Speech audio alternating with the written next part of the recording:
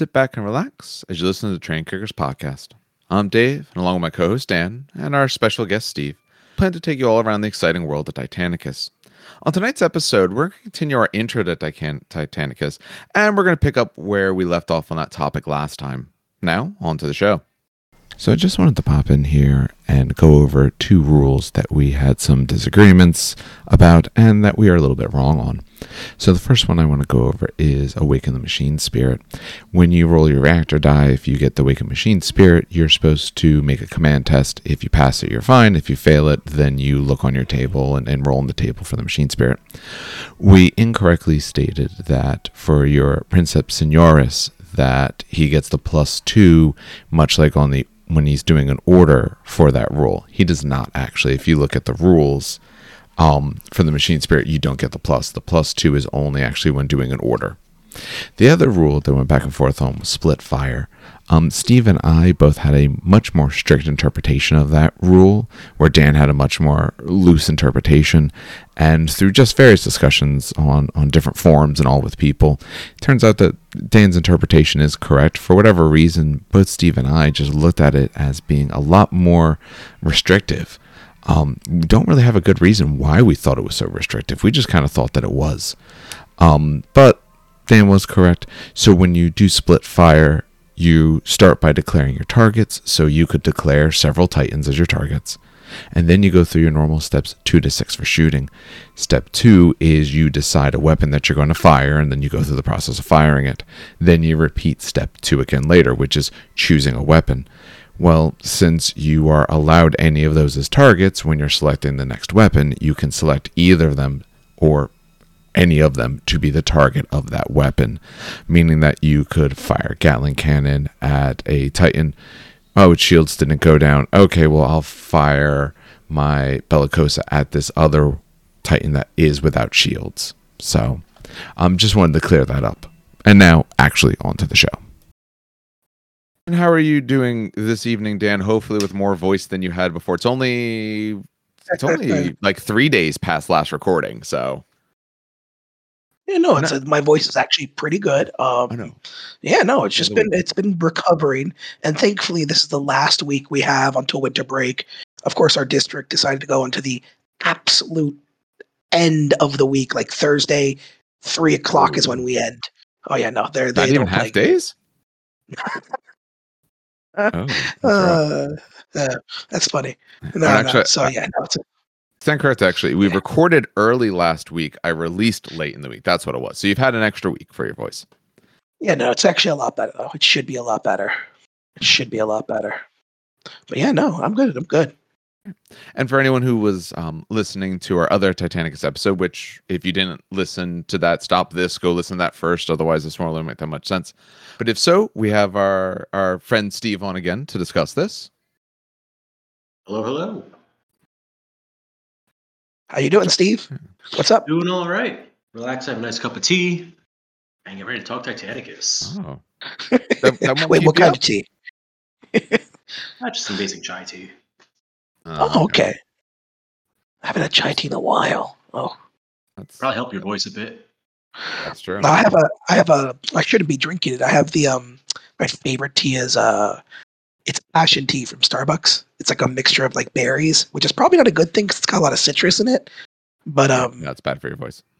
Yeah, no, but it's so good. It's so good. Tea is very appropriate to sit and talk about a game by a bunch of British men. So I think that works well.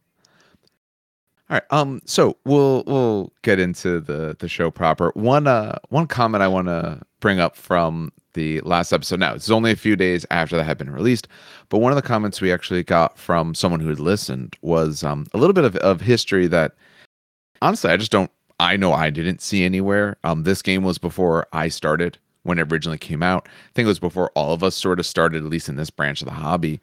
And we had talked about, how Titanicus kind of came out first, then it was, Space Marine, all that rolled into Epic and all. And what the gentleman mentioned was that the reason the game was really put into plastic at that time and not metal or like some of their specialist lines were, is because of Blood Bowl. So apparently Blood Bowl at that point they had done and had come out and it was doing exceptionally well. And they said, okay, well, hey, for these specialist lines, we can put this in plastic and, it's going to sell great for us. Because it's a big commitment to kind of go into plastic. So I was not aware of that, though. That sounds actually, I didn't know that at all. Yeah, he was mentioning it. He went through. I don't have it pulled up in front of me, but he went through a little bit of the extra all about it. So I thought that was interesting because again, looking through to do our research, I found different things, but that kind of stuff I just wasn't able to find all of. It's kind of hard to find things that don't purely come from GW, and they're not necessarily the best person to discuss it. Actually, I pulled it up. Here's what he said. It got put into plastic because of how well Blood Bowl did, not just because of the interest at conventions. After how well 28mm Warlord sold, they knew they were going to have a lot of sales for the small ones that they then did, and that helps them switch to plastic production. Yeah, I thought that was interesting. 2018 is plastic. Interesting. I like that a lot. Okay, more you know, I guess. Thank you, Blood Bowl. Yeah. Thank you, Blood Bowl. I'll take it. Although now it gets more and more resin, unfortunately, as we go along. Really specialized into resin, but that's still better than metal. Oh. Yeah, still better. Oh my god. My Infinity is a soft spot for metal. My entire Tyranid army is all second edition metal models. I probably have some lead poisoning. I got a soft spot for them. They're a pain to build, but it feels good in your hand. I talked about this specifically with Infinity when we did our Affinity one, where I was like, I love Infinity, I love the gameplay, I love everything, but it was just the metal models are my biggest gripe with it. I cannot stand metal models. That's why my Infinity has not been painted yet. Yeah. But yeah. By the way, Dave, have you been doing anything? Have you been hobbying at all? Yeah. So earlier today, I finished up another squad of Gut Rippers. So now I have 3 squads. One with red shields, one with yellow shields, one with blue shields, because you got to distinguish them somehow. That's what I did. I finished the basing on them and 20 Hobgrots, so now every one of them is based. Everything that's done is now fully based and ready to go. I still have another 3-pack of Bolt Boys that are almost done. I've just got to do like highlights and everything like that on them. Then they're done. Once that's done, I just got to assemble Big Bird. I can't remember the dude's name. Prophet of the Crow. Yeah, the Crow. Yeah. Or like, I know what you're talking about. Yeah. I am. When I look at it, I would love to paint it up. Now, its head is very vulture-like and all. So, like, you need a certain scheme to make that look well and all. Although I do kind of want to paint him up as just a giant parrot. But he's going to look weird. It's probably not going to work well, but I think that would just be funny. Oh, Gobsprat. That's it. That's his name. Okay. I would say do it. That's awesome. Yeah, the problem is his head's a little weird. There's 2 heads in there. Because it's a multi-purpose kit. You either have Gobsprat sitting on the back or you just have like a boss sitting on the back. I'm going to magnetize that the same way I did my Swamp Boss. That way I can run either option. But you need to. I mean, there's no way I'm buying an extra one of those kits. The Swamp Boss, there's a chance. The Sludge Beast, maybe I could see wanting to. I don't think I do, but I could see it. For this big one, no. No chance I'd want another one. Makes sense.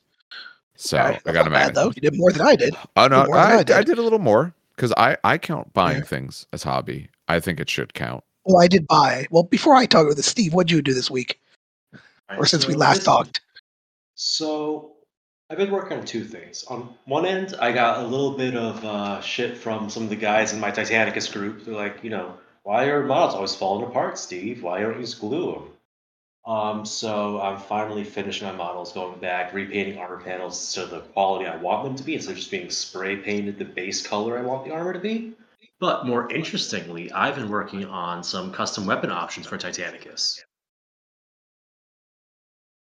So basically my idea is I want to fill in the gaps in the logical scale of weapons, I guess, and bring in some stuff that we haven't seen before.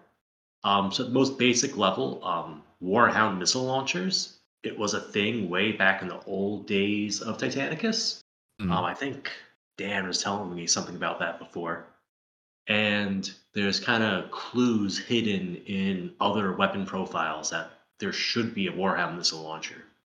So I played a game with a quick stat mockup for that. Really changed the way the model worked. I enjoyed it. And then I started working on a Sonic cannon that fits onto the Warbringer, based on the Ordinatus weapon, lore-wise. Rules-wise, it does some really weird stuff. Should you want me to dig into that, or should I just kind of leave it nebulous like that? No, go ahead. All right, so to break it down to what actual effects are, it shoots a beam of sonic energy and it hits larger targets harder in the lore. And I try to translate that over to mechanics. There's a couple of rules I pulled to bring to this purpose. First of all, we have beam. It's one of the weird rules they added after the core rulebook came out, but if you have the Loyalist Legios and Traitor Legios, it's in there. Basically, just draw a line from your base to the full range of the weapon, 1 millimeter wide. Everything under that line is potentially getting hit by the weapon. The first thing that gets hit with the full force, and the next thing gets hit slightly less, and so on. So that's a really cool effect. So if you kill something, it's going to keep killing things. And then after that, to represent it hitting larger targets harder, it has a low base strength. Well, somewhat low, medium level. But it gets to roll a d10 to do damage instead of a d6 if you're at that short range.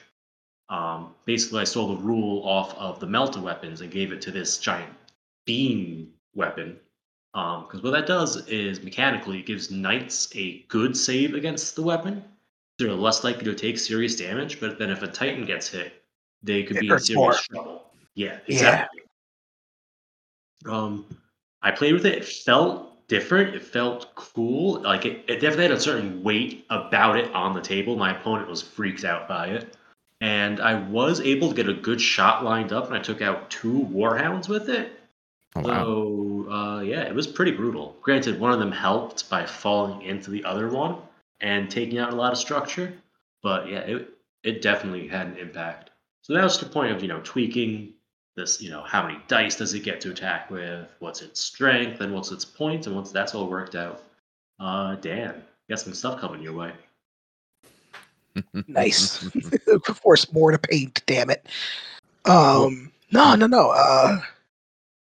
What would you say for trying to make your own custom stuff? What are you finding is the most difficult part of that? Is it trying to get a reasonable balance? Is it trying to figure out how many points to put this thing at? So I feel like in Titanicus, the points, while they're there, they're not the ultimate balance point of the game. The balance of the game comes from everything fitting into its role. Some weapons, they're good at knocking off shields. Some weapons are good at just doing wholesale, I'm going to smack some location really hard, strip off all its armor plating, and then something else could come along and finish off that spot, right? So when you're designing a new weapon, you want to make sure that it doesn't hit all the markers. It has to have some sort of downside and some sort of upside. Okay. So for the Sonic cannon, originally I was like, I'm going to make this thing like dice, 3 or 4, and it's going to do this, it's going to do that. And I looked at it, I'm like, this is really cool, but it does way too much to the point where it turns the game into something about the weapon instead of the weapon fitting into the existing ecosystem of the game. So, all right, so I got to, find the niche that this could fill without overshadowing something that exists. Because even if you make a weapon expensive, even if I, say a weapon typically costs between 30 and 50 points, depends on the size of the weapon. But let's use this as a marker. Right? That's a fair spot to start at, yeah. Right? Absolutely. Even if I made the weapon 100 points, it's still going on a model that's 300 points. So a 100-point weapon isn't that much of a jump compared to what it could do on the table. Like, sure. The points guide the balance and help level it up, but weapon points don't really drive the balance of the game, I feel. So it's definitely in getting the stats to fit into that niche. You can't have to do too many. Yeah.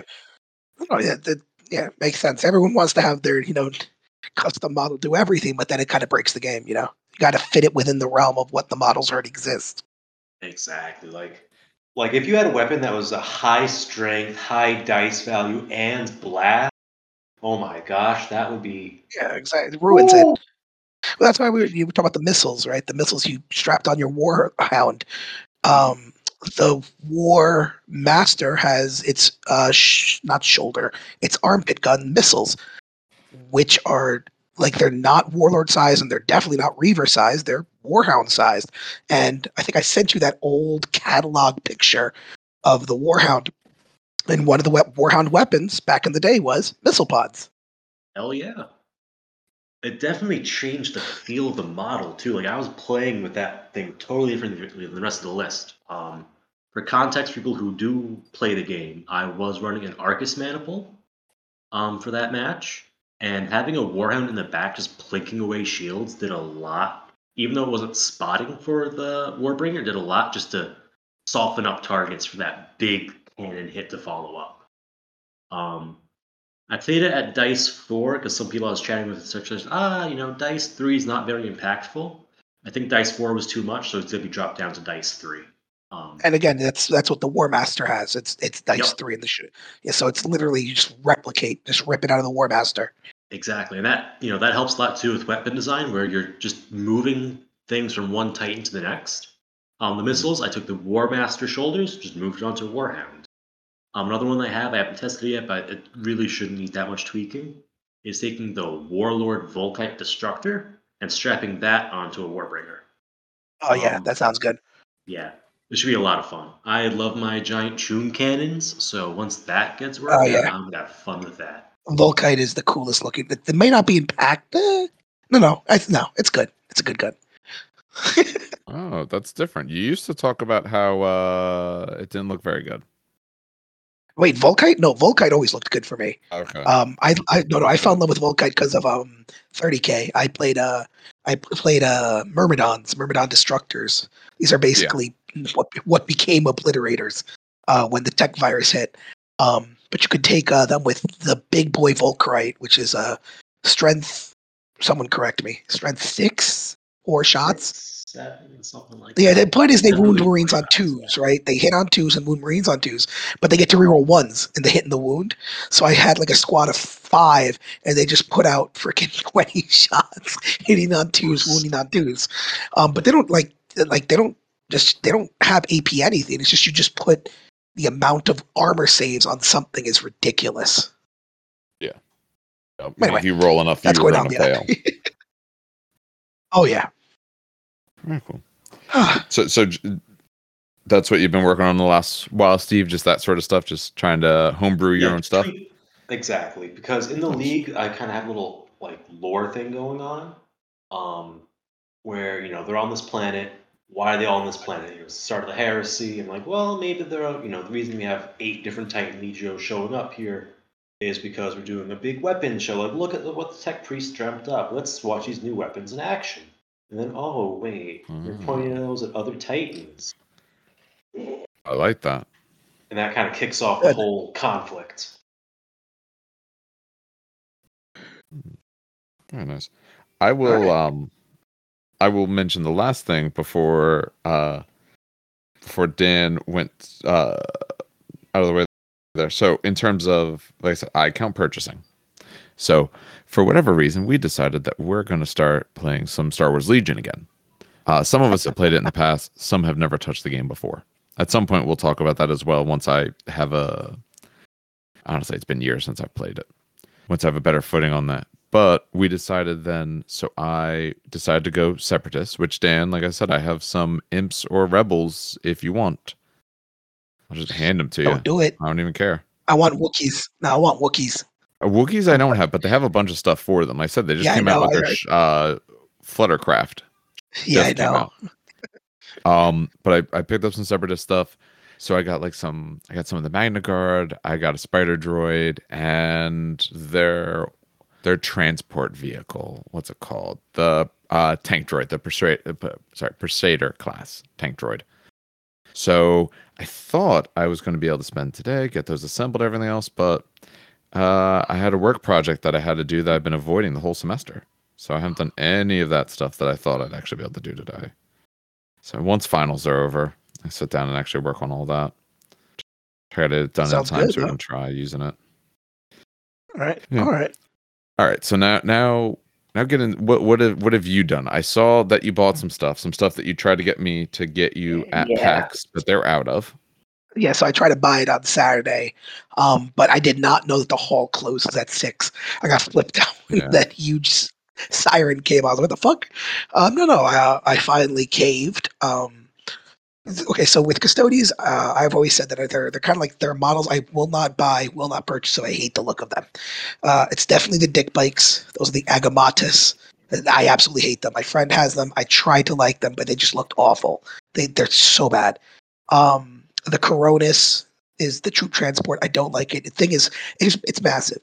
Like it you could fit like 3 on a table. They're huge. They're Baneblade size essentially. Wow. But I did cave. Yeah, no, I didn't think they'd be that big, but one of my friends had it, brought it in. It's like bigger than a Spartan tank.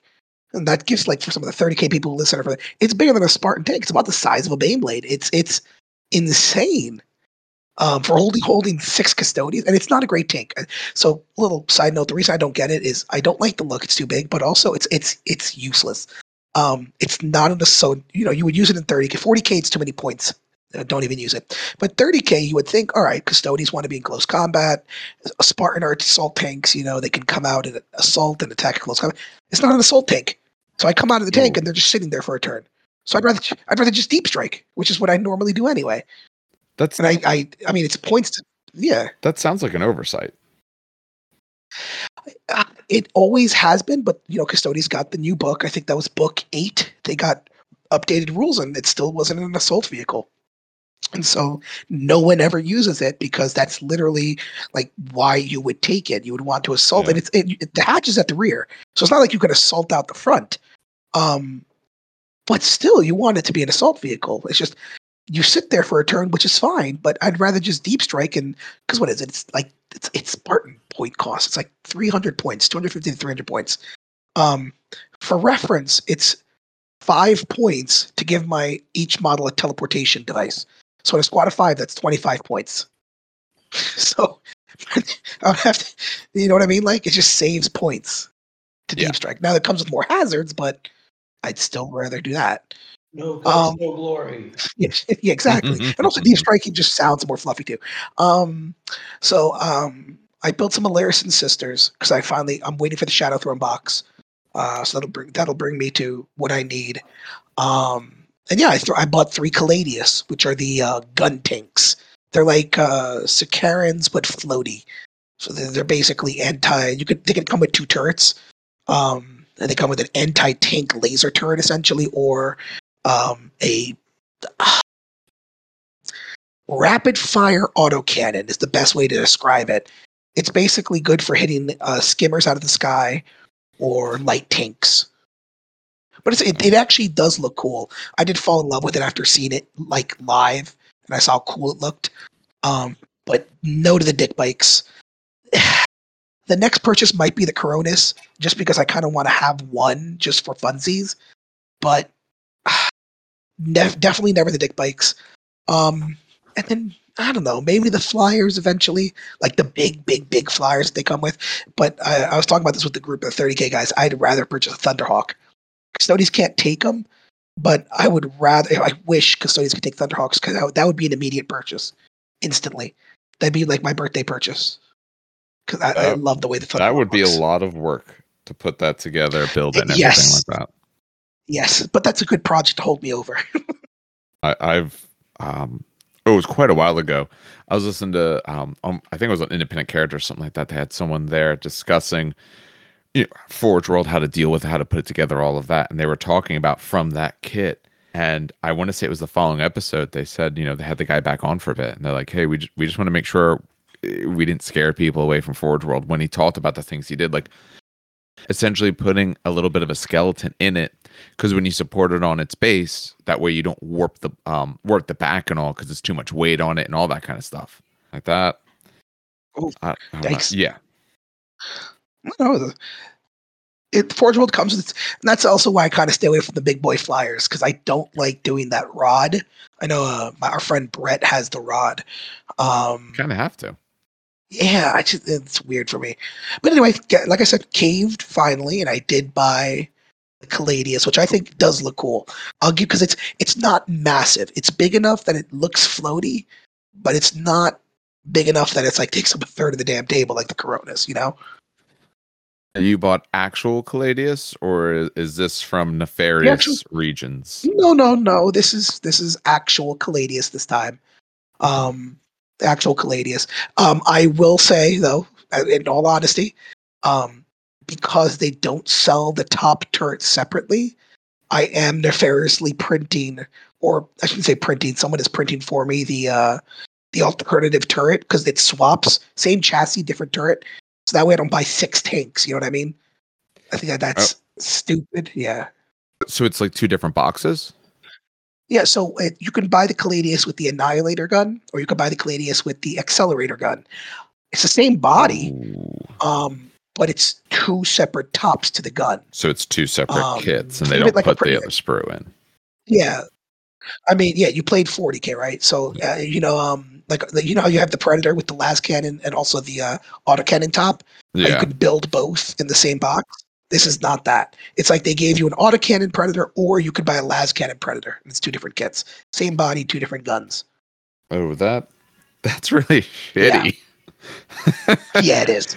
Actually, there's no nice way to put it. But- That's just super shitty of them to do. No, it is. It You is. can't It is even shitty. build it without a gun to just be an extra rhino. Yes. Yeah. So it's yeah. So I did find nefariously other places that'll resin or cast the top turret, and not for much. Not for much. So I think it was like 15. Yeah, 50. I'm looking at it now. $15 for the top turret, which is not bad because the model itself is like 120, 140. It is a big model. It is a chunk of resin, but for $15, so 15, 50, 45, $50, let's say with tax, I get the other 3 turrets and I could swap them. Magnets, not bad. I don't mind that at all. That's definitely better than buying Yeah, no. it, but that's a problem with just the way GW's doing it. Yeah. This happens with Custodes a lot, but it's, again, nothing you can do.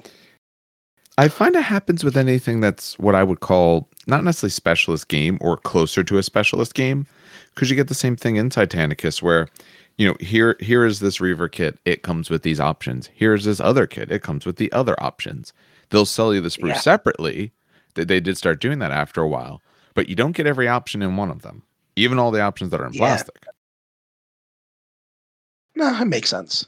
But yeah, no, it's like I said, been doing good. I'll wait for that to come in. That should be fun to paint. I also ordered some extra Custodes transfers as a just in case. I try to find a store. We'll talk about this later because I wanted to start a storm. So I did try to pick up the storm transfers, but those are sold out absolutely everywhere. So good luck. I don't know where I'm going to find those. You might have to. I mean, you could always ask around in either Reddit groups or the Facebook groups. There might be someone who has a couple spare transfers or something. A lot of other people do the same thing you did, where it's like, oh, let me get up all these transfers while I can. Then they find out they got a lot more than they'll ever use. Yep. Got that for Volpa transfers. I know I never get through half of them. Got like 4 kits of those things. But all right, that seems like that's a good amount of hobby, and also we're gonna save games played till the end. One, I don't know if many of us have played too much that wasn't Titanicus, and since we're kind of theming towards that, we'll stick a little bit closer to it. But also, we figure we should probably go a little bit more through the game itself and discuss it and all before we start talking about some of the nitty gritty of some games that they've been playing. All right, so we'll get back to where we had left off.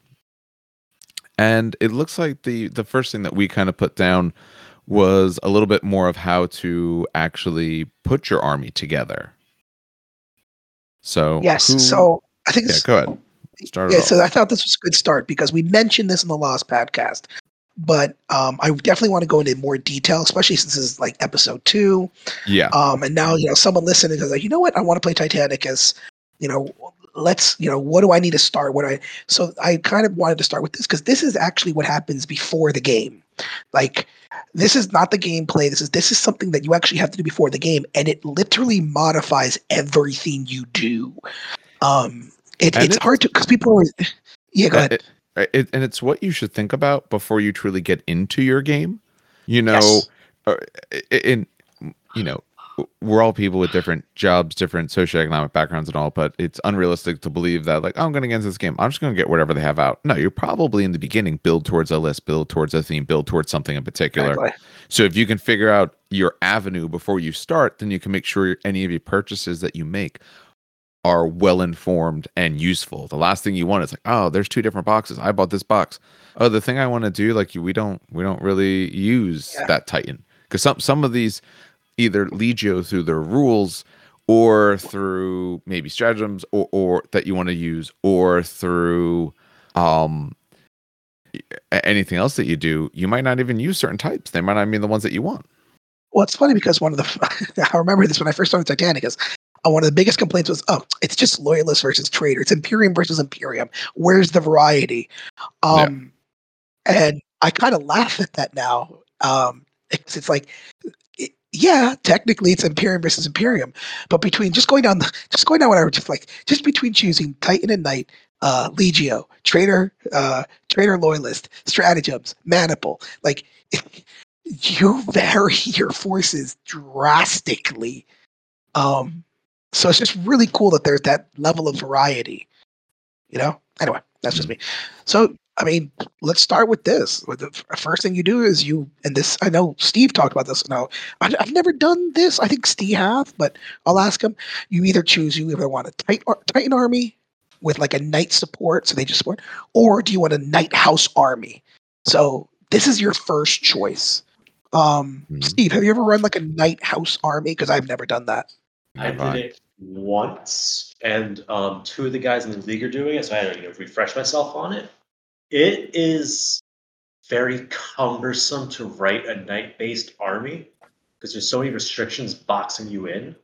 So the basic building block of a Knight army is the lance, right?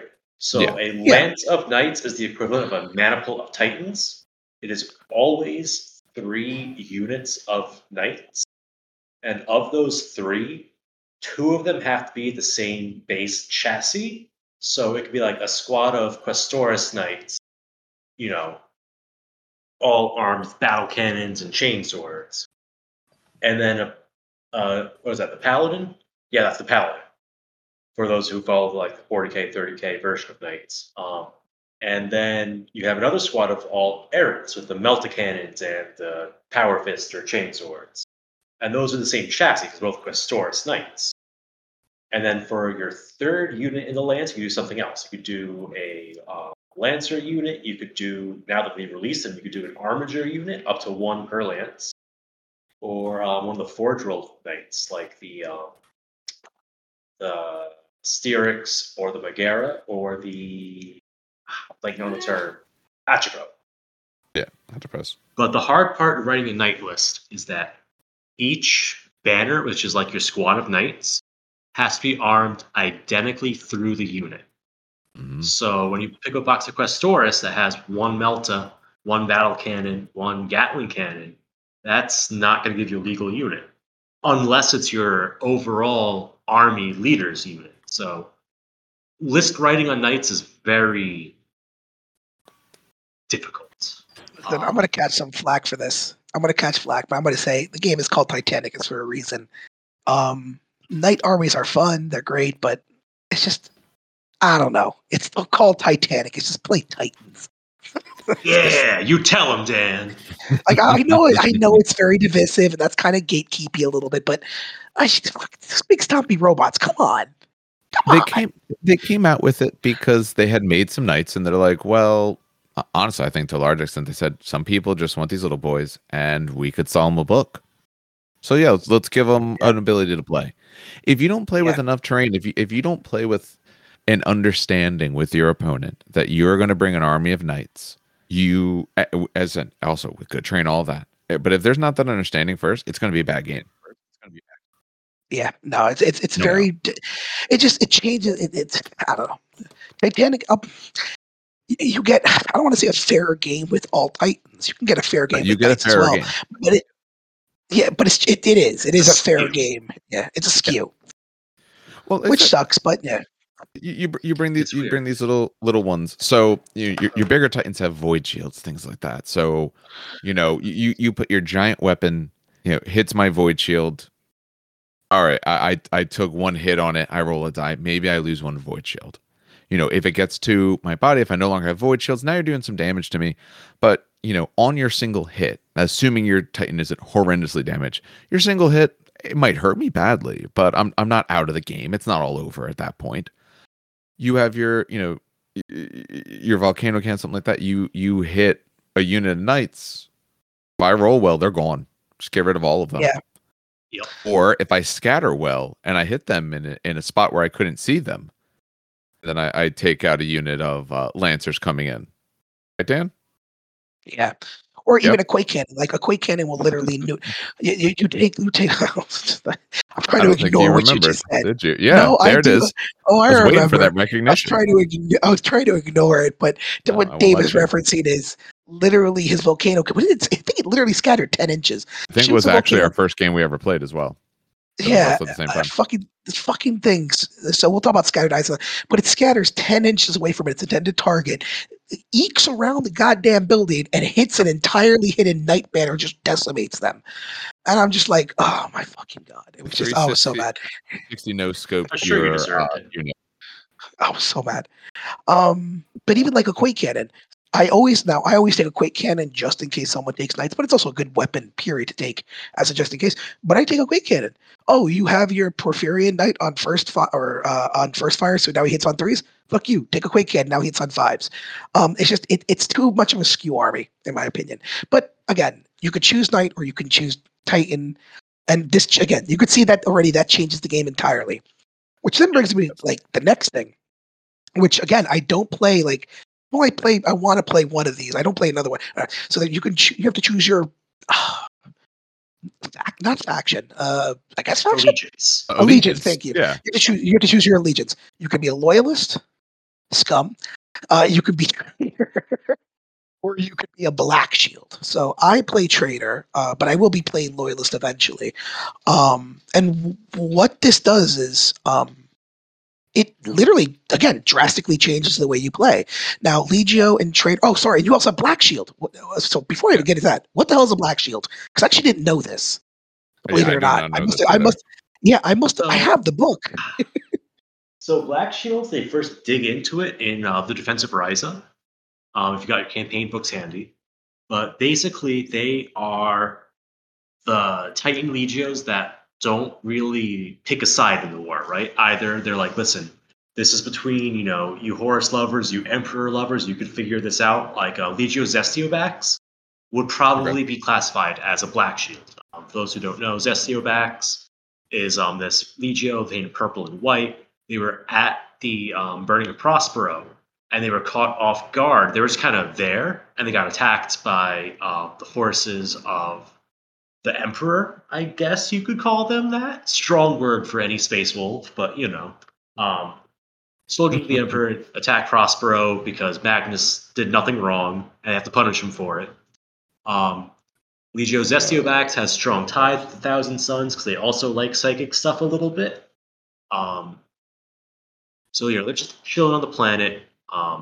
The Space Wolves, the Custodians, and a little bit of Sons of Horus all show up, along with support from Legio Mortis. It's like, they're going through, they're taking out the Thousand Suns, and as part of this battle, Zestiobax is there. They get targeted by the Mortis Titans, they fight back, but Zestiobax doesn't really take part in the rest of the heresy, and since they didn't attack loyalists, they didn't attack traitors, they just kind of stayed out of the thing, they would be falling to Black Shield categories. They're just kind of watching out for themselves, right?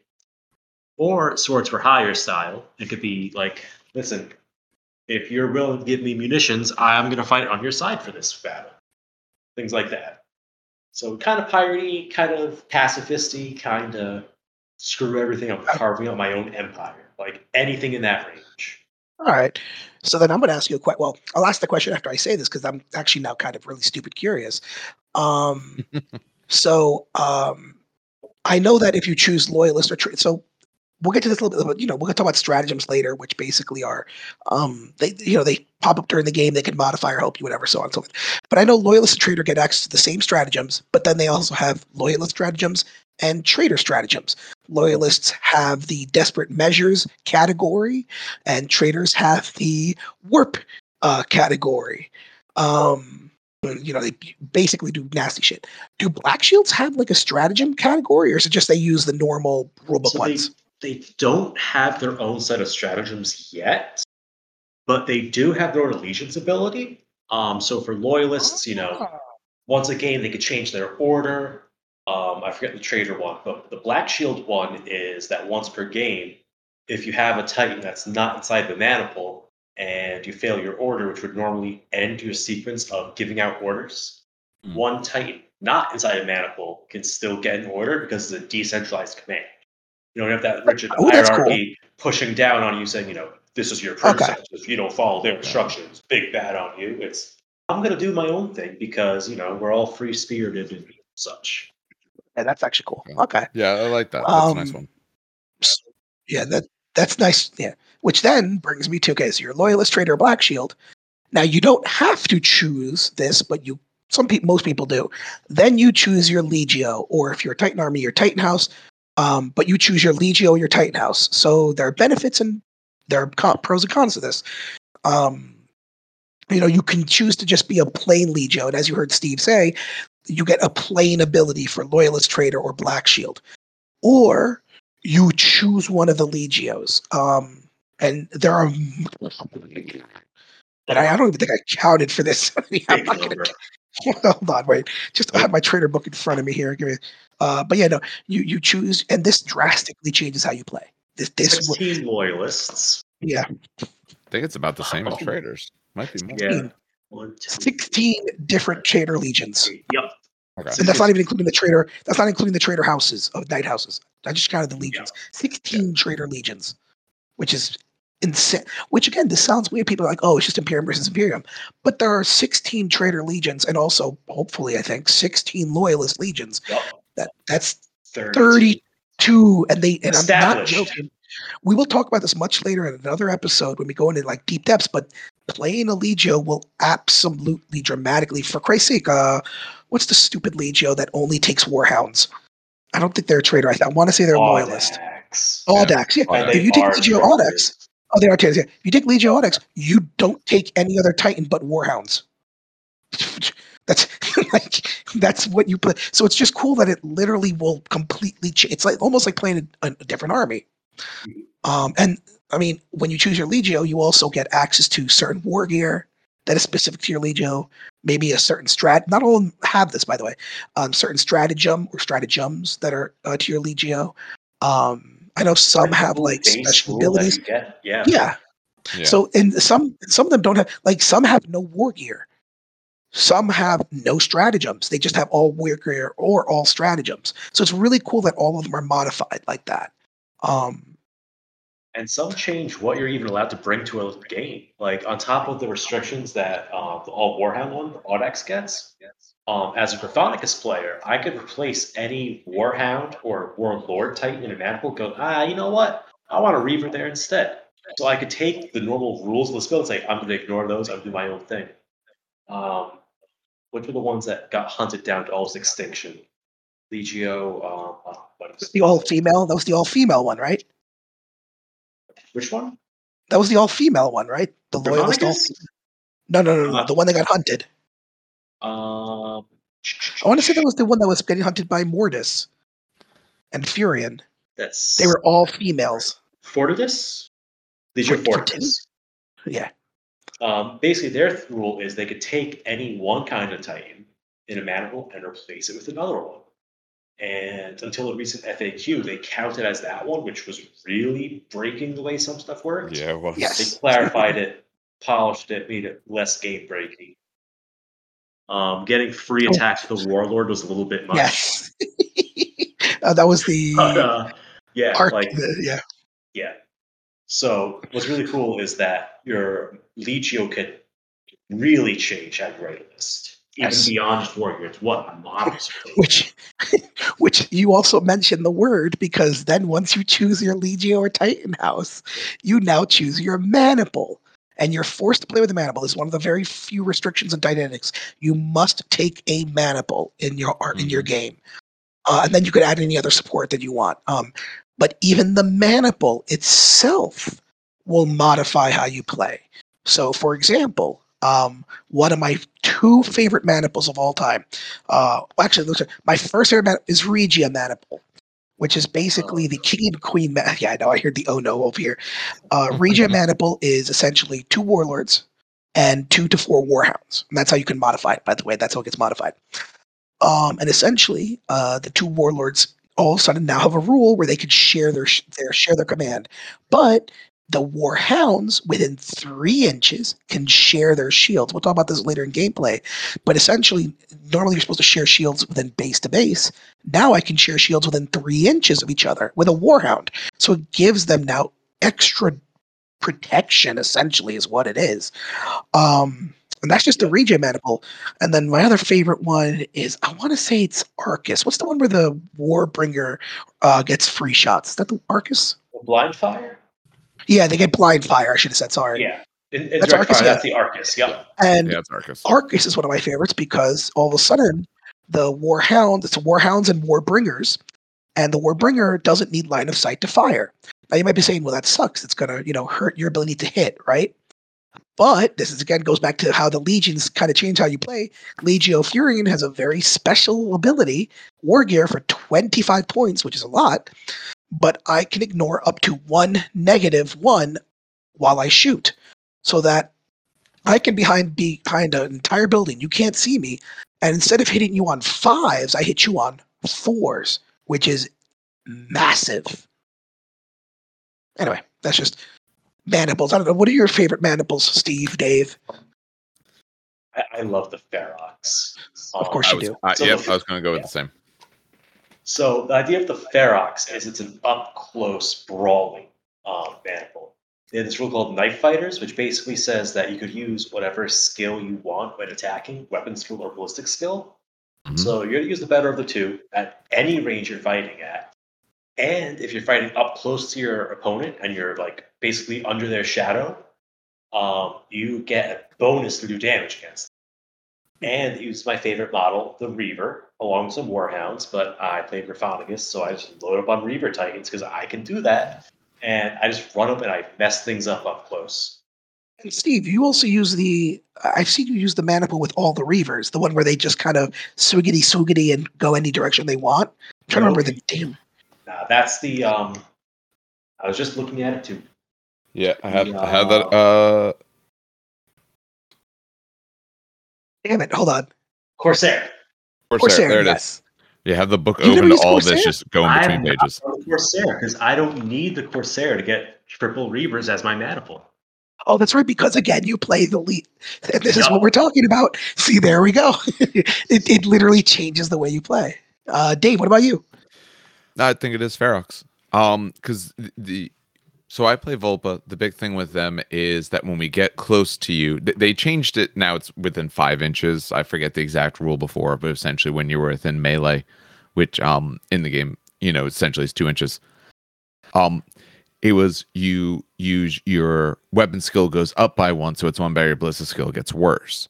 So we had better weapon skill. Well, Ferox, again, when you're within your distance of how tall you are, you get +1 to it, and you can use either one within 2 inches. That part doesn't make a difference using ballistic skill or weapon skill within 2, but getting the +1 on armor rolls when I'm already there for better at hitting always kind of worked well. And plus, it worked well for what I own. Some of the other ones I like the look of. I just don't have enough Titans for some of the other ones. Whenever I actually do get my Warbringer up and running, there's a few that look good with that, but I just don't have that one done yet. I've been very bad about painting some of these things.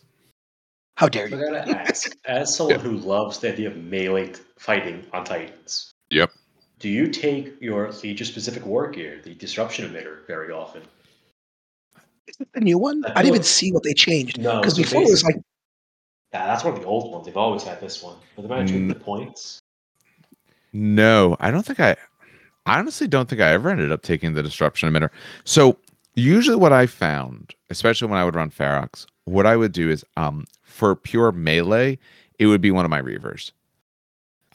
For the rest of it would essentially be geared out for fighting, but I would usually take at least a pack or more of Warhounds, and Warhounds have no problem getting that close, even if you're using, Plasma Blast Gun or anything like that. So if I can get a little bit better results, or if you can get close enough, and then say you're using a Vulcan Mega Bolter, +1 on the pen now, on the armor rolls now actually gives me the ability to start chewing through different models. But no, I didn't take much of the war gear. I didn't find I had the points for it or the desire. Like the plasma gargoyles were funny, awful, but funny. But they changed the plasma. Now you have the they don't even have plasma gargoyles anymore. Shikarian conduits? Did I say that right?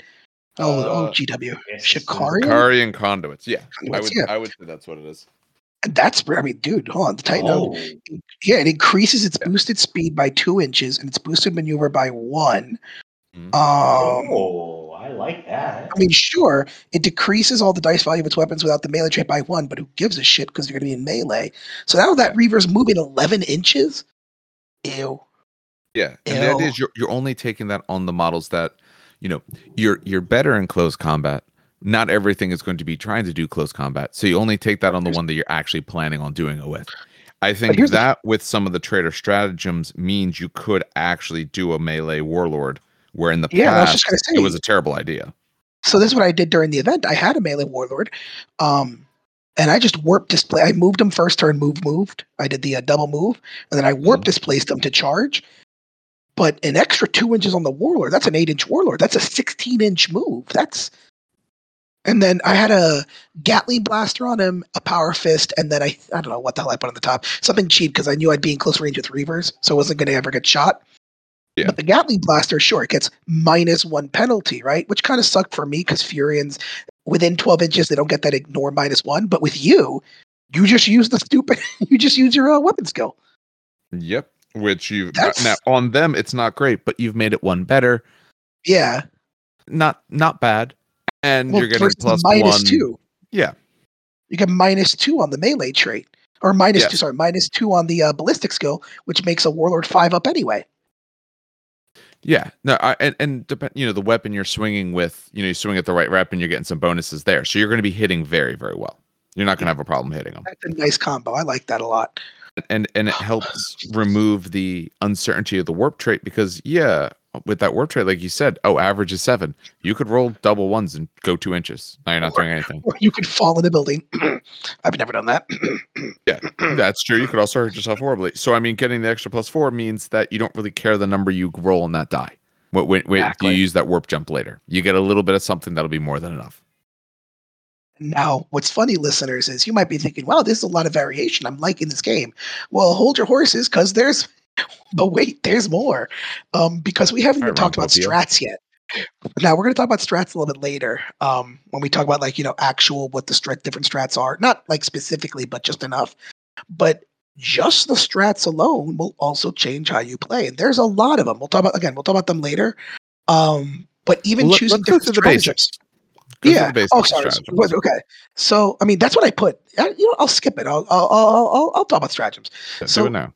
Yeah. So, stratagems come in different categories. So you have tricks and tactics, which are your tricks and tactics. These are outflanking, which I know, Dave, that's your favorite with lancers. Yeah.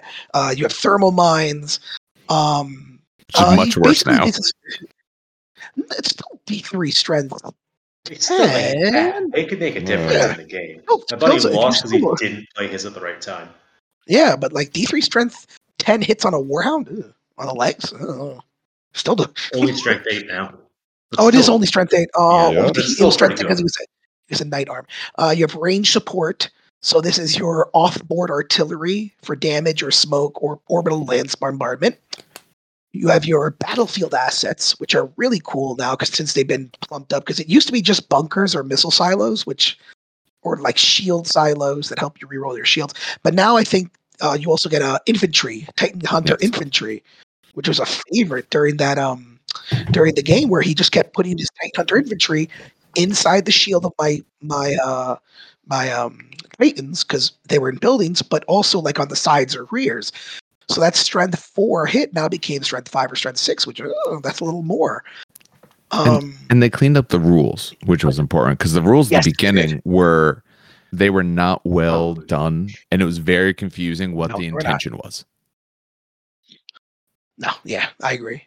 You have tertiary objectives, which I find super interesting. A lot of people don't like them. I actually do. So tertiary objectives are quite literally stratagem points that you spend on trying to get more victory points, which is how you win the game of Titanicus. They're very specific. They're usually very hard to get, and they cost some CP. Is 2 CP normally. Some are 1 CP, but they're again very hard. For example, one of them I used to take. One of my favorites was it was like Headhunter Decapitation, where I would get because as Furion, I can target someone and ignore the -2. I'd only be -1. So that's a very good, but it's an extra 5 or 10 VP. I couldn't remember. But it's only once, 5. And I have to kill the head. And it's very obvious, by the way, when I have it, because then I'm targeting the head. You know what I mean? But I like it. Yeah. For a concept of scaling what 5 VPs looks like, a game is like maybe in a high scoring game, the winner's gonna have like 50 points tops. Yeah. And that's if they load up their shares. I like to call it Sigmar. It's the Sigmar scoring, not 40k. It doesn't go up to 100. It's basically Sigmar scoring. Or to that point like bracket. Your primary could get you up to 30. Your secondary gets you 5 or 10. So your tertiary might, if you do really good and take like 2 of them, bump you to 50. Yes, tertiaries are good. It's not like little tiny steps either. It's like 5 points, 10 points, 15 points earned. So the math isn't too hard. But they're good. I like them, and they definitely I feel like they round out. Like, let's say you don't want anything, this is a good place to get more VP if you feel like you're going to fail on something. Also, I mean, tertiary objectives are great for like rounding out the rulebook missions. I found I use, and someone can agree with me or disagree, Steve or Dave. I found that I start taking tertiary objectives less when I play the open war cards, because the open war cards I feel are more balanced in terms of mission, primary objective, secondary objective than the actual rule book. I don't know. Okay. Like with the rule book, I have felt that, but okay. I think the difference is with the cards, you share a primary, we have different secondaries, as opposed to the rule book where it's asymmetrical, which is a very fun way to play the game. The problem is they don't scale evenly between the asymmetrical primaries. So that's where tertiary Engage and Destroy scales really nicely as you go up in points. But other one, because it's every time you kill something, you earn points based on how big it is. So in a bigger game, you have more stuff to kill. But then other ones, it's like, oh yeah, if you manage to do this thing in turn 1 and turn 1 only, you get 15 points. Congratulations. So yeah. Meanwhile, a lot of those things they tell you are impossible. Missions. Yeah, exactly. So yeah, no, it's tertiary objectives are better for the rulebook, but once you play open war, and we'll talk about that later. You have tactical support. This one was kind of weird. I felt like, okay, so it's got everything, but it's more supporty. So it's got the smoke that range support have, but it's more like supporty smoke, like Tracer Cloud, which, you place it down and then you can re-roll hits, whatever Titan lands in that Tracer Cloud. Now, before you get all scared of how OP that is, remember, stratagems are played at the very beginning of the turn. So you place that cloud down, that Titan is most likely going to move out of that cloud, unless, I don't know, something happens or whatever. But you also have like veteran princeps. You have smoke screens there. These are your supporty stuff. Another favorite of mine, you have experimental warfare stratagems. So these are these modify your weapons always at some sort of detriment. The person at the event had it basically. My God, the vortex. It was yeah, he did. No. He had the vortex missile, which go ahead and explain. What I found no. But it was the vortex missile was one of them. But he also had. Let me see if I can find this stupid thing. I can't find it. It was basically, it makes your weapons get hot on a 1, but they become strength +2. Oh, the basic for the plasma you're talking about, right? Experimental. Yeah, it basically makes it. And he rolled it for the missile pod, so the missile pod had 10 shots of strength 6. I was like, oh god, 10 strength 6 shot missiles hurts. It's just called experimental wargear. I'm yeah, to find it. I think it's a warfare, experimental warfare. It's not. I don't think it's in the main rulebook. I think that's more for loyalist and traitor. It was from the main rulebook. I'm not seeing it. Oh, it is. Oh, okay, then never mind. Yeah, traitor book is at the very end. And then this is my actual favorite, all time. Love this category. Take it as much as I humanly can.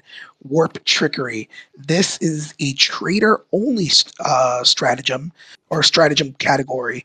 And it's got my favorite one that I've talked about all the time, warp displacement, which is literally your model choose a line, and your model moves 2d6 in that direction. And hopefully just don't land on titans or don't land in buildings and stuff. They also wrote it so that you can't fall off the edge. Yeah, you can't fall off the edge, which is great. That didn't used to be in there, so that'd be. But you got some really interesting stuff like is it etheric? Etheric confusion, right? Etheric? Is that how you said? I'm going to say etheric. But essentially, the player chooses one of their titans, roll a d10 on the 3+, immediately make up a repair roll for the titan, adding 2 to their servitor clade for that roll. On a 2, the titan takes d3 devastating hits on the body.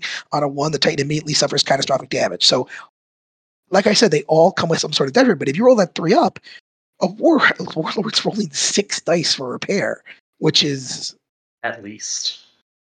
Not including other things. With some of the mutations, yes, I think. Right? Some mutations. I didn't even talk about mutations yet. I didn't even mention that.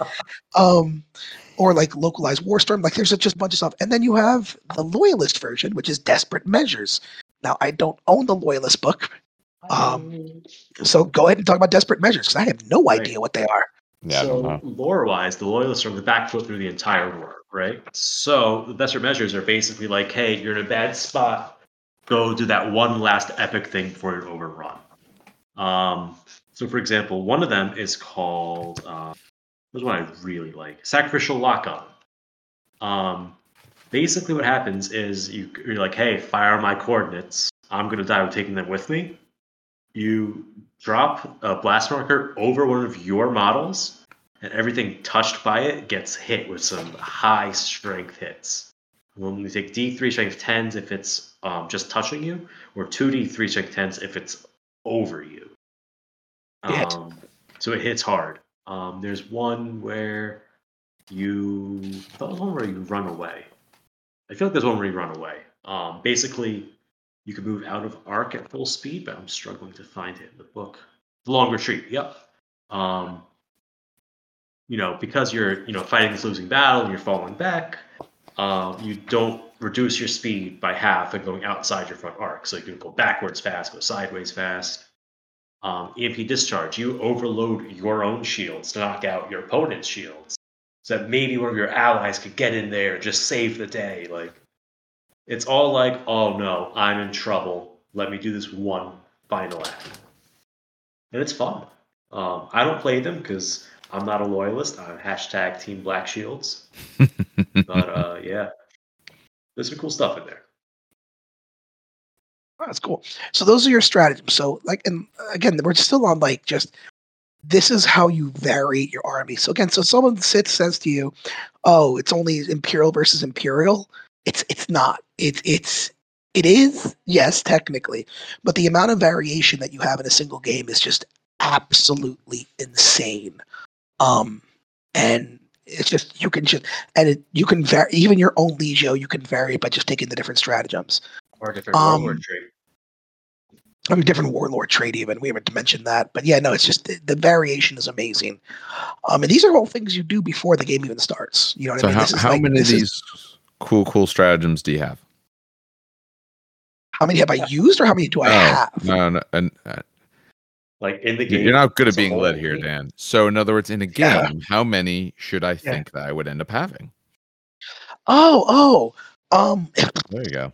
So normally in a game, you have 5 5 5 points to SPs. spend. Yeah, 5 points to spend. The most expensive stratagem is a 3. The least cheapest is 1.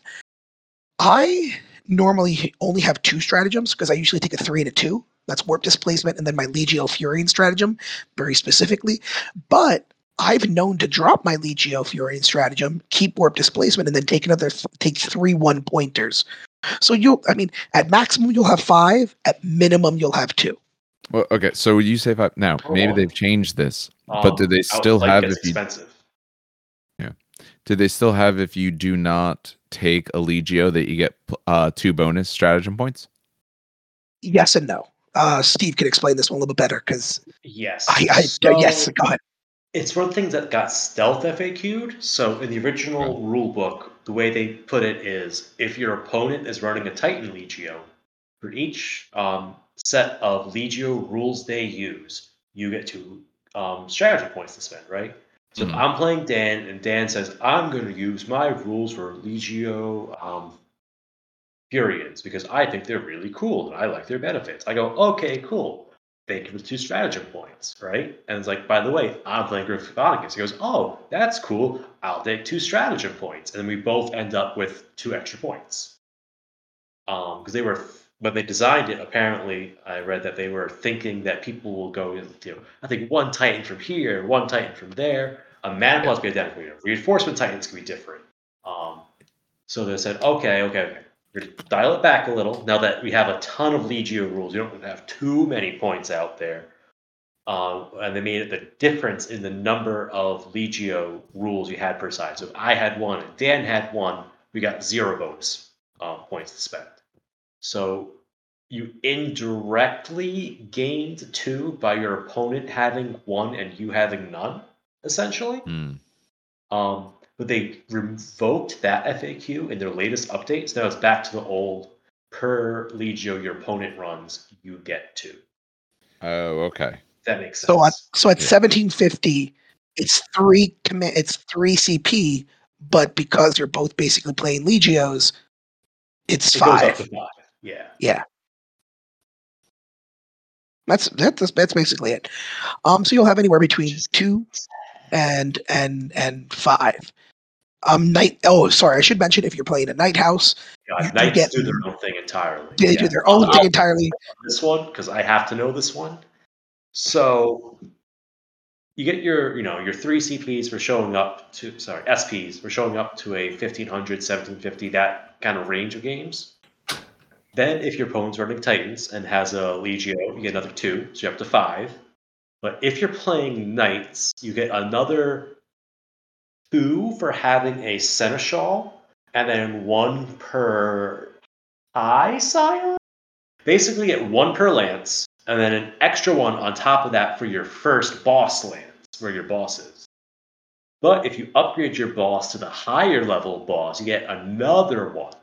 So to translate that to something that makes more sense, if I run a Knight army, and I have 1 Lance, and I'm fighting a Titan army with 1 Legio, I'm going to have 3 for showing up, 1 for having a Lance, 1 for the Lance's boss. 1 for the Lance boss, 1 for the overall boss, and 2 for my opponent, putting me at 7. If I upgrade my boss, I'm going to have 8. If I take an extra Lance, I'm going to have 9. And that's pretty much the extent of how far you can go, I think, with how chunky Lances are to fit into lists. Yeah. I do want to make mention of this before we get to gameplay, because the last variation, it doesn't seem like a variation, but it is. We're not going to go specifically into each one because, dear God in heaven, there are a lot. Weapons. Weapons will absolutely change again the way you play. And weapons kind of fall into 3 different categories. You have your high strength, low shot weapons. So these are weapons that kick out armor. So these are your volcano cannons, your melta cannons. If they hit, they hurt. You have your low strength, high shot weapons, which basically are used to pick out shields. So these are your missile, your bolter weapons. I should mention, Steve's gonna laugh, that there is strength 3. Strength 3 does not hurt void shields at all. It's a weird corner. Yeah, I think the only strength 3 I know of. Yeah, I think it's the only strength 3 in the game, though. There's the Gatling on the Questoris, and there is the Gatling on that one Ceraxus class. Oh, that's right, but it's the Gatling. It's the Knight Gatling. The Knight Gatlings. Yeah, okay. They can fix that with certain rules combos, but yeah. At Yes, the base level, they can't even knock out shields. And then you have the weird category. I like to call it the weird because this is so they have usually medium shots, medium strength. They're anywhere between like strength 6 to strength 8-ish. This is like the weird category, and this is actually where most of the special rules kind of come in as well. So you have like plasma weapons where they can become they're strength 8, but they become strength 10, but on a roll of 1 they get hot. Increase your void track by 1. You have Volkite, which is lower strength, but they automatically generate extra hits on the shield. You have your laser destructors and blasters, which are strength 8, which is a good strength to be, but you can hurt shields more as long as you roll a reactor die. So, like, let's say my shields are 3 up to save, they become 4 up, which is really good. And then you have like flamers, which are just have their own template rolls, which is just auto hits. They just do 3 auto hits. They're fun. Oh yeah, they're great. So I just want to point out that even by changing your weapons, like if I take a warlord with a volcano cannon, a quake cannon, and a missile launcher, that is extremely different from a warlord with a plasma gun, a Gatling gun, and a laser blaster on the top. 2 completely different units. Definitely. Another thing too is you have a kind of subcategory in there of blast type weapons. Yes. Yeah. So the thing with blasts is if you hit your target and so there's an inner ring and an outer ring of the blast, right? If your inner ring is wholly over your target's base, that blast counts as hitting it twice because it's in the center of the explosion. Anything else under the blast is hit once. But the downside is they can't target specific locations. This is something we'll get into a little more later, but basically, different locations are easier, harder to damage, existing damage is there. Some weapons just don't have the accuracy to pick out a target spot. Like the Volcano Cannon. It does amazing wholesale damage. It hits, it messes something up. But the problem is it's not good for finishing off a target because it can't target what's already damaged. Exactly. Melee weapons always pick what they hit, and it makes them amazing. Yes, it does. But that's literally like the not pre-game, but that's your pre-building army, also like pre-game, I guess, stuff that you do. It seems like a lot. It really isn't. I know, like, I feel like we just talked for like 20, 30 minutes on like everything you do before the game. But it's like a lot of it is list building. A lot of that is most of that is all near list building, except for your stratagems, essentially. So just like any other war game you may play, you've made a lot of decisions before you came to the table, and the better you know a game, the less overwhelming those decisions sound. Think of any game you've ever played. When you first sit down, the amount of choice or options does absolutely feel overwhelming. When you learn it, then you know what you're doing. Exactly. So it sounds like a lot for whoever's listening, but again, this is the list building part of it. Which, let's be honest, who sit for hours on the battle scribe, planning out shit. Yeah, we'll do a separate episode at some point more about pure list building. What does that mean? How to go through that process? And as always, magnets did nothing wrong. Yes, please. Your we mentioned this. We said this in the first episode, but I'm going to say this now: 5x1, or some are 5x2, 5x1 magnets. Warlords use 5x2s. Reavers and all of that bit smaller. You usually get away with a little bit more 5x1s. And some weapons, even on like the Reavers, there's tons of tutorials out there of how to magnetize Reavers. So that my Reavers are fully magnetized. Not all their weapons come base magnetizable. Like the Power Fist and all, you essentially have to sink a magnet in its shoulder joint and then put a magnet in the end where it actually connects to. I'll see if I can find a few of the ones I used to use and link them in some notes on the show and all. And if not, I mean, there's a lot of resources out there, but the big thing is magnetize your stuff. Some of it, though, I will say, when you're looking at, especially for Reaver weapons, the Reaver is not as magnetizable as all the others. So for the Reaver, for a few of the weapons, like, trying to remember which ones off the top of my head, but a few of its weapons, you actually have to put the magnet inside before you glue the weapon together if you really want to do it well. Like for it's like little. I think for it's turbo laser gun. I think that's the name of it. Yeah, that sounds right. Yes. Yeah. So for those, it doesn't look weird. So you use a 5x1 magnet. It's how it has like I'm gonna say it has a hook. It's not a hook, but it's like the gun has that little tray area. It doesn't have a sunken in hole. You can actually just kind of scrape up that area, put a magnet there. You don't have to drill anything, glue it down, and it works perfectly.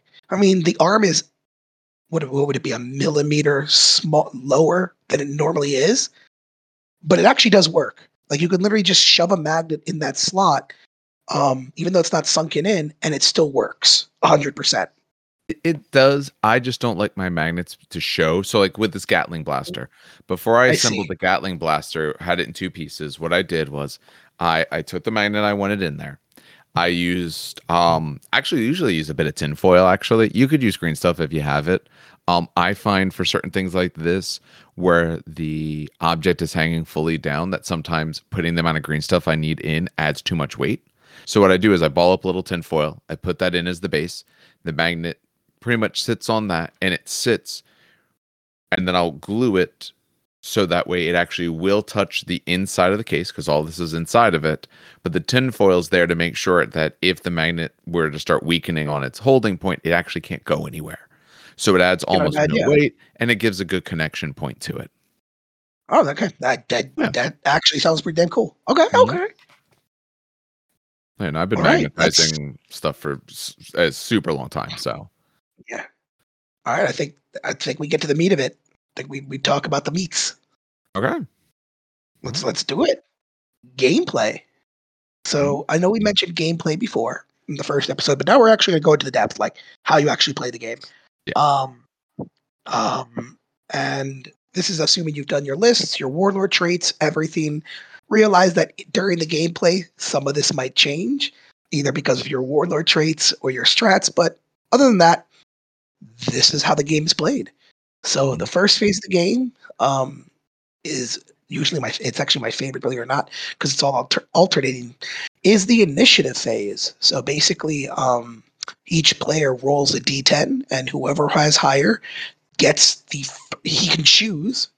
Yep, it's a choice in this game. You get to choose, which you might always be like, why don't I just go first? Sometimes you don't want to go first. Sometimes it actually makes sense to go second. You choose who gets to go first in every phase thereafter. I shall mention that in turn 1, the person who finishes setting up first gets to roll a d10, and the other player gets to roll a d6. So there's more of an incentive to finish setting up first. And to just because there's a variety of games out there, to clarify that other point a little bit, you are choosing who goes first, and that choice will stay the whole game. It is not a choice per phase. Whatever you choose goes first, stays first. Well, for the turn. Yeah, for the turn. Yeah, by the round, because the way you said it, it potentially could have been the other way, but they don't allow for that amount of I see what you're saying. Yeah, so it's so there's 4 rounds per the game, 5 rounds if you're lucky. I think there could be a 6th round as well, but it's very hard to get to. But every round there is a new, possibly a new first player. After you roll initiative, it's the strat phase, which, funny enough, Mr. Steven has actually told me that this actually does come before orders. I did not know this. So that's why I love having so I'll get to so the strat phase is where you play your strats. Steve, why is the strat phase? 90% of them usually. Why is the strat phase before the command phase? And I remember asking you this, and you gave me a very good answer. Well, one of the really big reasons is because stratagems can change how you get orders, or if you play the Vox Blackout stratagem, it just ends the phase and you don't get to have orders. Yep. I didn't realize. I thought it was played at the same time, but apparently no. Okay, so, and you do go back and forth. Again, with every one of these turns, you go alternating. I play a strat, you play a strat. I play a strat, you play a strat. And things, not every strat is, I'm going to activate this card and do a crazy thing. Some of them, for example, in this part of the phase is when your defense emplacements attack. If you bought like Apocalypse Missile Strong Points as one of your stratagems. So I guess it is a stratagem thing, but it's not. So it also changed up the order of play a little bit because you're attacking outside of the usual attack sequences before your opponent gets to repair things. And you also could repair things in this phase too. Well, not in the strat phase, but later on. Stratagems. No, there are stratagems that let you repair. Yes, there are stratagems that let you repair. So earlier, yeah. So this is this is where you play your strats. And I said 90% of your strats. Some strats, like for example, the Legio Furium one, is played during the combat phase. So there are some strats that don't get played during this phase, but a good portion do. And then you have the command phase. Steve, go ahead, or Dave, if you want to take this one. Yeah, I can go. I'll go through command phase. I'm actually fine with that. All right, so for command phase, again, the game is back and forth. So in this, whoever ends up being the first player is going to choose if they wish to issue any commands to their Titans. A few things to realize. One, you don't actually have to issue any commands.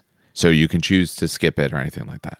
The other thing is in this back and forth, if you ever decide that you are done issuing orders to Titans, then you cannot issue any more after that. So you can't wait to see what your opponent does or do one, see if they get something else, then try one later. Essentially, when it's your turn, you either issue an order or you're done with your orders.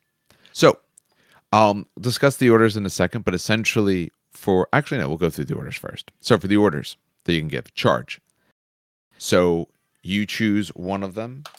As it says, you give it the order to move, and then if it gets close enough, it can either do a melee attack or it can essentially shoulder check one of the Titans. Actually, someone wants to take it for 1 second. Let me get my thing with the orders on it so that way I can actually go through them because there's downsides to each of these as well.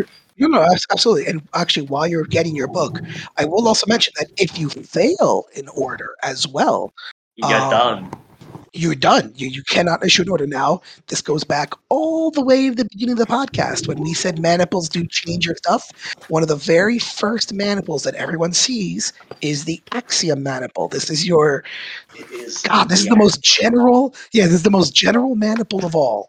It has a warlord, it has a reaver, it has a warhound. It's got everything. I even think it has a knight position too as well. And the Axiom maniple is quite literally, if you fail an order, you can keep issuing orders. So it's the most basic of the maniples. Yes, it's very forgiving. But just realize if you fail, you be done. Yeah.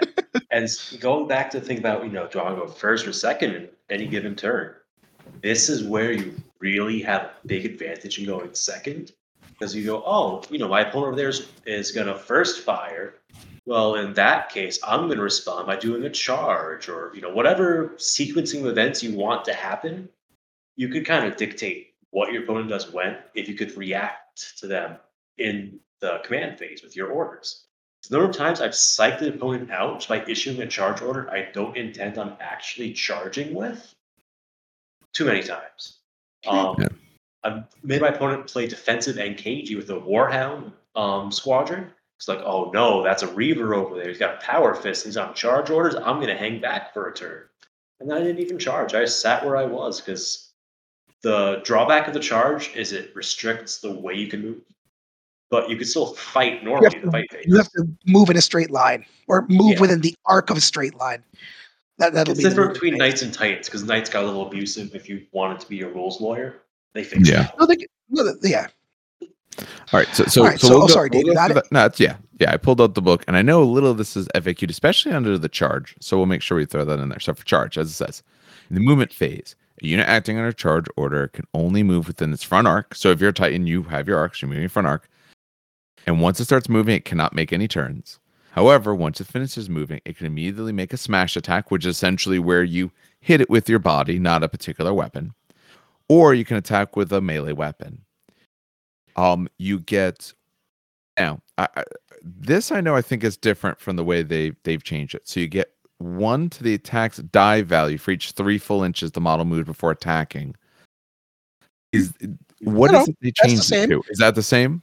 Oh, because they changed it for That's knights insane. because knights used to Change have it for knights? Yes, it's Yeah, knights sure. that got the problem. So the KG one, or not the KG, the what's the word I'm looking for? Rules That lawyer? guy, Rue's lawyer problem was that knights thought because they had a 360 line of sight on their base, Mhm. because they could, knights don't have an arc technically, Yes. so they want to charge. They Technically, can their charge. front arc is a full 360 degrees. It's a full Yeah, they are 360. nothing but But front. what people thought, which is wrong, You is can that wiggle in place, exactly build up momentum, and then just Yeah. hook so without actually so you going anywhere. yeah, it's really weird. Or my favorite was that they could move 5, then move 6 in another direction, then move 1. Because technically, since that's all of their front base, they can they can angle their Move around to the charge. back and get charged to the rear. Exactly. No, knights have to charge in a straight line. You A cannot single straight single. line, Yes, single straight which line. means they can't go around corners. So if they're hiding one turn, they can't pound to the charge unless they're doing it Yes. after their quarry comes around the corner. Yes, exactly. The other thing was the attacking thing. So knights still get 1 attack per 3 inches. That's fine. Knights, people used to think that each individual knight gets an additional attack per 3 inches. It's not that people used to think that. The rule was written in a Yes. particular way. The problem is they wrote the rule that they could, and then later they realized it was a problem. Exactly. So it's basically you add an attack to the unit per every 3 inches. So the way this works is, like, let's say, honestly, if the knights all in the front arc, then no problem. Just add, like, if they each get 2 attacks and there's 3 knights, that's 6 attacks. And let's say they move 6 inches, that's +1/+1. So that's 8 attacks done. Where it gets really pesky, but it's still easy to work out, is let's say you have 1 knight on the side and 2 in the front. So that's 4 attacks in the front, 2 in the side, and you can assign those 2 extra dice of the charge to whoever you want. So you can actually toss that on the side if you want to. So you can have 4 on the side, 4 in the front. There's like a pool of dice essentially. But that's essentially how they changed it, or they fact it, I guess. But yeah, they did clarify that a Titan can turn before a charge as much as it wants, but once it starts moving, it can't. Yes. You can't turn originally before the charge. We read, you can't turn. Oh no, I have to already be lined up. But you could turn at the start, and Titans can still zigzag. But it's got to be the front arc. So I did talk about this in the movement phase, but I know we're in the command phase. But I just want people this is one of the biggest mistakes people do in Titanicus when they first start, is they think Titans can only move forward. Titans have a front arc of 45 degrees. 45 off the center, so 90. Yeah, so 90 off the center. Yeah. So, but like you'll have a movement tool that comes with the starter box. If you put that in the front of your base, you can. It's almost like the way I imagine it is like old BattleTech torso twisting, where you're not moving only forward. You can move within that 45 degree forward. So it's almost like your body's facing forward, but your legs are rotating in that 45 degree angle to the side. Once you start moving outside of that arc, that's where your movement gets cut or halved, unless you're in another maniple. But you can move freely within that front arc. So it's like you can wiggle within that front arc. I like to move on my diagonals a lot because it gives me the speed without sacrificing my facing. Yeah. So yeah, that's definitely something that people don't always click with. Yeah, it's kind of hard to, once you get it, it makes sense. It's again, imagine your Titan is torso twisting. It's the nicest way to eat. It's the easiest way to think of. All right, so next order then that we have here, first fire. So it says when a unit is acting in first fire order in the movement phase, so it doesn't move or make turns, so it stays still, but instead it picks one of its weapons and it attacks it with its full profile. As it says, always note that the attacking weapon must be declared before selecting a target. It does not prevent you from using that weapon in the combat phase. So you can pick one of your weapons, and instead of moving, you get to fire it in the movement phase. And again, if you had the initiative, then you could actually fire before your opponent can react to you doing anything. Exactly. Now, the down turn is you can't move. I do want to point out the no turn thing. Technically, you can turn if you have a warlord trait. And then again, this goes into the variance of the game. There's a specific warlord trait that allows your princeps to do 1 45-degree turn before he does an attack. Since this does count as an attack, technically he can turn 45 before doing the first fire. But that's, I think, the only time this comes up. I literally think. Yes, if you push your reactor, roll critical, lose control of your Titan. Yes. Maybe return, but then also your attack ends. So that's exactly. That's got to really be hard. But no, yeah. I would say in that you wouldn't even. Oh yeah, I guess for the weapon you push your reactor, it could go bad. Yeah, Bellicosa, Yeah. for example. Yeah. It's such an odd fringe. But again, these are two very odd fringe examples. Yep. So just pointing that out. All right. Yeah. First fire is nice. Yeah. Yep. Emergency repairs. As soon as the order's issued, you can make a repair roll. You add 1 to each of the result on your dice. And if you've been giving that, if it's active in the movement phase, then it cannot activate in subsequent combat phase. So essentially, you can repair them immediately. You get a +1 on all the die rolls, but you either move in the movement phase or you attack in the combat phase. You cannot do both, and you do get to choose which. So you could, at least if you wanted, you could delay that particular Titan going towards the end of the movement phase to decide whether or not which one you really needed to do. Okay. Yeah. All right. I should point out. Good. Sorry. We'll talk more about this in the repair phase, but if your Titan is in the orange, bad stuff can happen. So this is a good way to prevent that from happening. And we'll talk about that more. Exactly. Yeah. So we'll talk about that later. It's even more important there. Right. Split fire. So, your Titans have a variety of guns. Unless you have a split fire order, every gun goes at the same thing. Split fire lets you, now it says a unit acting under split fire orders cannot make any turns in the movement phase. But we already talked about this idea of when you're moving your front arc, there is actually a lot of movement. It's not necessarily a straight line. Same sort of facing, but you get a lot of variety there. And you go sideways here too. That is true, actually. Yeah, you could just go purely sideways. You can't side shuffle at half speed or back up or whatever you have to do. You just can't move sideways and halfway. Exactly. Yeah. It says, however, and select the target step of the combat phase, a different target can be declared for each of the unit's weapons.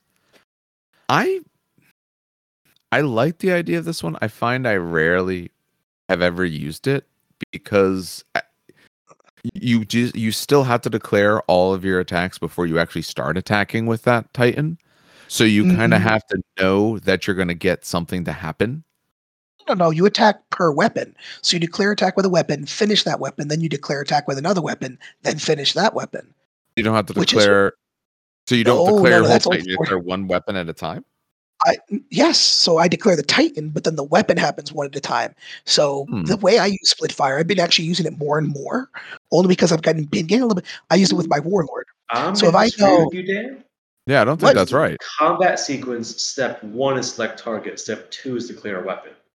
Yeah, I don't think you're right on that. Split fire allows you to choose multiple targets for that weapon, but it breaks it for the Titan. But that doesn't mean you're choosing one after another. It means I can fire this gun here, that gun there. This one with that weapon, that weapon, and then you resolve it. Yeah, I don't agree with you, Dan. I think it's literally you choose. I'm going to target this Titan and this Titan. All right, I'm going to choose the plasma gun. It is going to choose at this Titan. Finish and then you choose the other guns.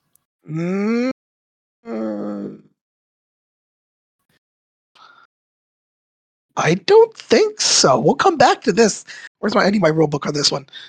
I think they either fact it or they change. I feel like split fire is you can if it's different, then they must have. Then to me that would have been a fact because I don't think the base rules allow you to do that. I gotta look up the combat phase. I need my rule book. Look up the FAQ while we're talking about this. Give me a second. But yeah, go ahead. Go to the next one. Yeah. Go take a look at that. We'll talk about full stride. So, full stride is your order. Doesn't let you attack in the combat phase. Instead, when you activate that particular model or unit, there's a chance that's units. You can move a number of inches up to your speed. Has to be made in your front arc. Cannot make any turns of forward, during, or after this move, and the move must be made in a single straight line. So essentially, you can move in the combat phase as well. So this is how you get your Titans that need to be closer, or at least out into cover, to be able to move them more. Very useful, actually, especially like playing Volpa and something like that. When you look at your Reavers and things like that, to actually be able to get them upfield, or if you happen to have, say, a Warhound that you really need to get closer, because a lot of, not all of the weapons, but a good amount of the Warhound weapons that I like need to get closer. So a lot of times, say the first turn, their whole goal is just to start running up the board, usually trying to be in cover and all or not be seen, but running up. While Dan finishes, so did you find it? No, so here's the weird, in typical FAQ fashion, it's the replace following sentences and stuff. So, hold on. Page 33, combat sequence summary box out. Add the following to the end of step 6. You wish to attack with? That's probably not going to do anything. The combat sequence. The second paragraph should read, when a unit is activated, it may attack with all of its weapons following these steps. I don't know if that changes anything. That's the same. So they added that little bit, but that was it. They just added the that you wish. Yeah. So I think you have to declare the weapons first. Yeah. Step 1 is select target. Step 2 is declare weapons. Declare which unit's weapons will attack. A weapon's not been disabled. Disabled cannot make attacks. In my mind, if you're declaring the attacks, but you have more targets. Well, step 1 is what? Select target, right? Yeah, select your targets. Okay. And is 2, you choose an attacking weapon, then you go through that process. But in my mind, so that's I'm right. Yeah. What? No. Go ahead. The reason I have an issue with that is because what they're changing is the way that you enact step 1, that you're allowed to make more than a choice. Different terms for each of the unit's weapons. I would need something that tells me that you can do it otherwise, because I would go by rule of thumb where you always play an ambiguous rule the way that least benefits yourself. Yeah. So I always allocate what weapon goes where, and then go with whatever my results are is what I'm stuck with. Well, so the way I understood it, because I'm reading the step by steps, I have the book in front of me, is step 1, select target. Okay, you selected, I don't know, this warlord, right? Step 2, shoot a weapon, not shoot all the weapons. Select a weapon. So I'm shooting a plasma gun. Finish the plasma gun shots, and then you go back to step 1. Select a target. If you're not under split fire, then you must select the same target. But if you're under split fire, you can now select a different target, select another weapon, do that weapon. Because the steps repeat itself. Does that make sense? So it's select a target, fire a weapon, and then rinse and repeat. Right? Am I stupid? Am I reading this wrong? I'm reading it as you combine step 1 with a little bit of step 2, and you just allocate weapons to multiple things. I think they're two different. So I hate bringing this up. This is where I bring up 40K. This is much better worded than 40K, in my opinion. This is why I'm thinking the split fire works the way I do it, because in 40K, you'd be completely right, Steve, that the two rules are combined in 40K, which leads to a bunch of problems. I think that this book does a very good job of differentiating step 1 and step 2. Is step 1, you select a target. Step 2 is you fire said weapon and finish it. If you're not under split fire, overrides that base. It's not that it overrides it. It allows you in step 1, instead of choosing the same target over and over again, step 1, it allows you to go back to step 1 and be like, all right, instead of shooting this warhound, I'm going to shoot this warlord instead. You've made the choices already by the time. You've already made the choices in step 1. When you repeat your cycle, you only repeat steps 2 to 5. You don't repeat step 1. I don't think that necessarily changes this particular discussion, but you had to have declared yours in the very beginning. You've declared them, and then you start shooting. So then this is going to be the weird part. So then what would I do? I'm selecting to target this warhound and this warlord. Yep. Then you choose a weapon, finish it. Then you choose another weapon, finish it. Then you choose another weapon, finish it. It doesn't change the end result. It just changes weirdly how it's phrased. Does that make sense? I don't know if I said that correctly. So like in step 1, if you don't ever go back to step 1, what split fire allows you to do is say, I'm going to target X, Y, and Z. Then you move to step 2, select one weapon, finish that weapon. Go back to step 2, select another weapon. It may target one of those 3 targets. You were not able to select any of those targets if you didn't do split fire. Right? The problem is you declare it for each weapon. You're not declaring targets and allocating weapons. You're declaring targets for the weapon. Yes, it's individual. It's a completely different step. That's how I understood split fire to be. Otherwise, I would dare say split fire is almost completely useless because you literally cannot have foresight. The idea of split Well, fire the thing is, you do it when you activate the Titans. When you allocate it, so go, okay, Yeah. well, this one has no shields, so I'm going to do my big cannon of doom on that. But that one has shields, so I guess my bolter that can't hurt this will go over there. It still has uses. I've used it a couple times, and it actually works decently enough. I would come back to this discussion, but Yeah. I dare say I'm right on this one, only because the way we don't always get right. I just reread Full Stride, and I haven't got this wrong. In the movement phase, you move totally normally. It's your second move that has the restrictions on it. Yeah. Unless they fix it. No, it's the second move. I did not realize that. Oh, there we go. All right. I'm of two minds of this. I do see how you're reading that, Dan, and I believe there's some support of that, but I would like to see them actually say that, yeah, you can totally swap out as you go along. Because that's not how I understood any of it. And maybe that's because normally, since you're only choosing one Titan, it's literally has never mattered. And this is the one only time it matters. But for anyone... Go ahead. Oh, go ahead. Oh, no, I was going to say the problem is I play other game systems, and I know how convoluted the shooting phase can be. And compared to other game systems, I feel like this one is more directly worded that you can actually select multiple targets before you fire, versus something like 40K, which is it's 40K. But the other reason I bring this up is because the YouTube guys that I watch, they're really big into Titanicus, and now I'm literally forgetting their name. Christ on a stick. Tabletop Titans? No. That's not them. That's 40K. Miniatures. No, they're. I want to say they're British. They're not actually British. But they play it the same way I do, which is why I thought. Which I know YouTube's not the best example of. Rules correct. Yeah, I've shared my thoughts in private with you on that once or twice. Yeah, exactly. But they're pretty big on Titans. Tabletop Standard, by the way, is their name. Tabletop Standard. Okay. Yes. Good stuff there. Yeah, good stuff. Good stuff. But they've done it that way because to me it just makes sense. I don't know. But anyway, let me not keep talking about this. Yeah, go ahead. I'm coming around a little bit more to your way of thinking, but I would like to see something more official that says one way or the other. Yes, I agree. And anyone listening or anything like that, I'll obviously put a post about this under the Reddit for Titanicus, which is a great resource, honestly. And in there, I'm going to put in what way do people play it? Is there a good consensus? Because I even went back to the original GW article, and they kind of just hey, let's just split some weapons. It would have been nice if they had said a little more than that.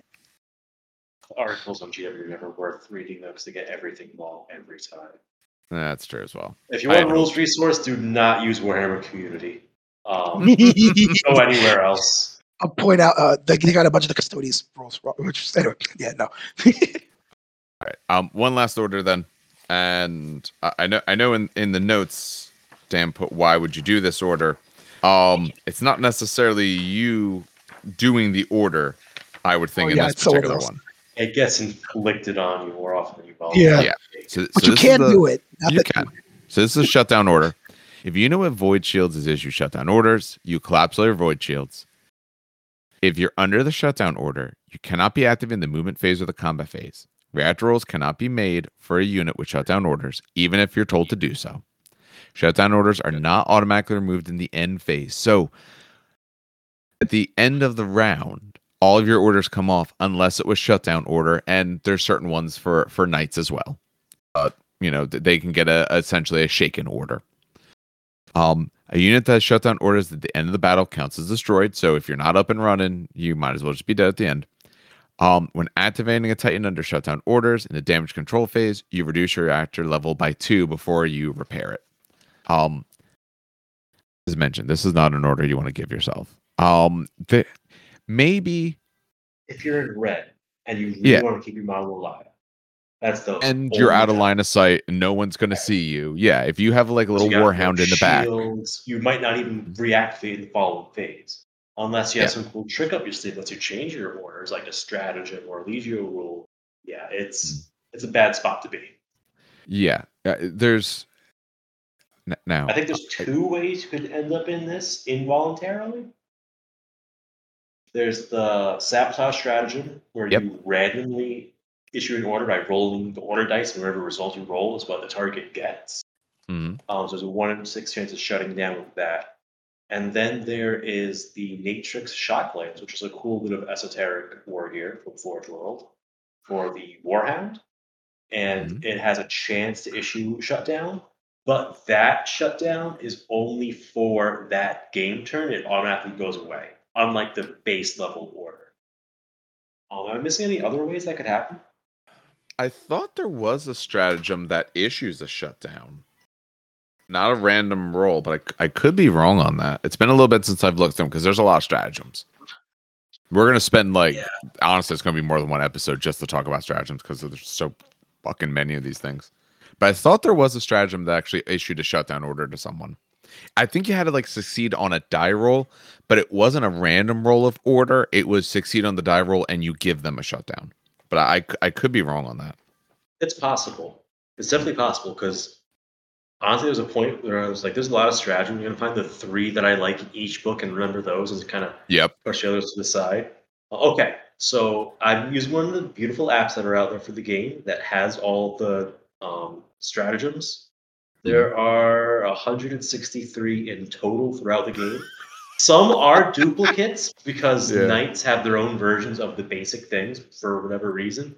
But yeah, across the game, there's 163. Don't worry, it's not reactionary. If you find 5 you like and just stick to those 5, it's not going to be to your detriment. Yes. Find the ones that you enjoy. Don't worry about the rest. It's absolutely fine. Because some of those stratagems also, when they're listening, are, Legio specific stratagems. So you won't even necessarily have that many choice. But you still have a choice of if that's the number, you probably still have a choice of near 100 of these things.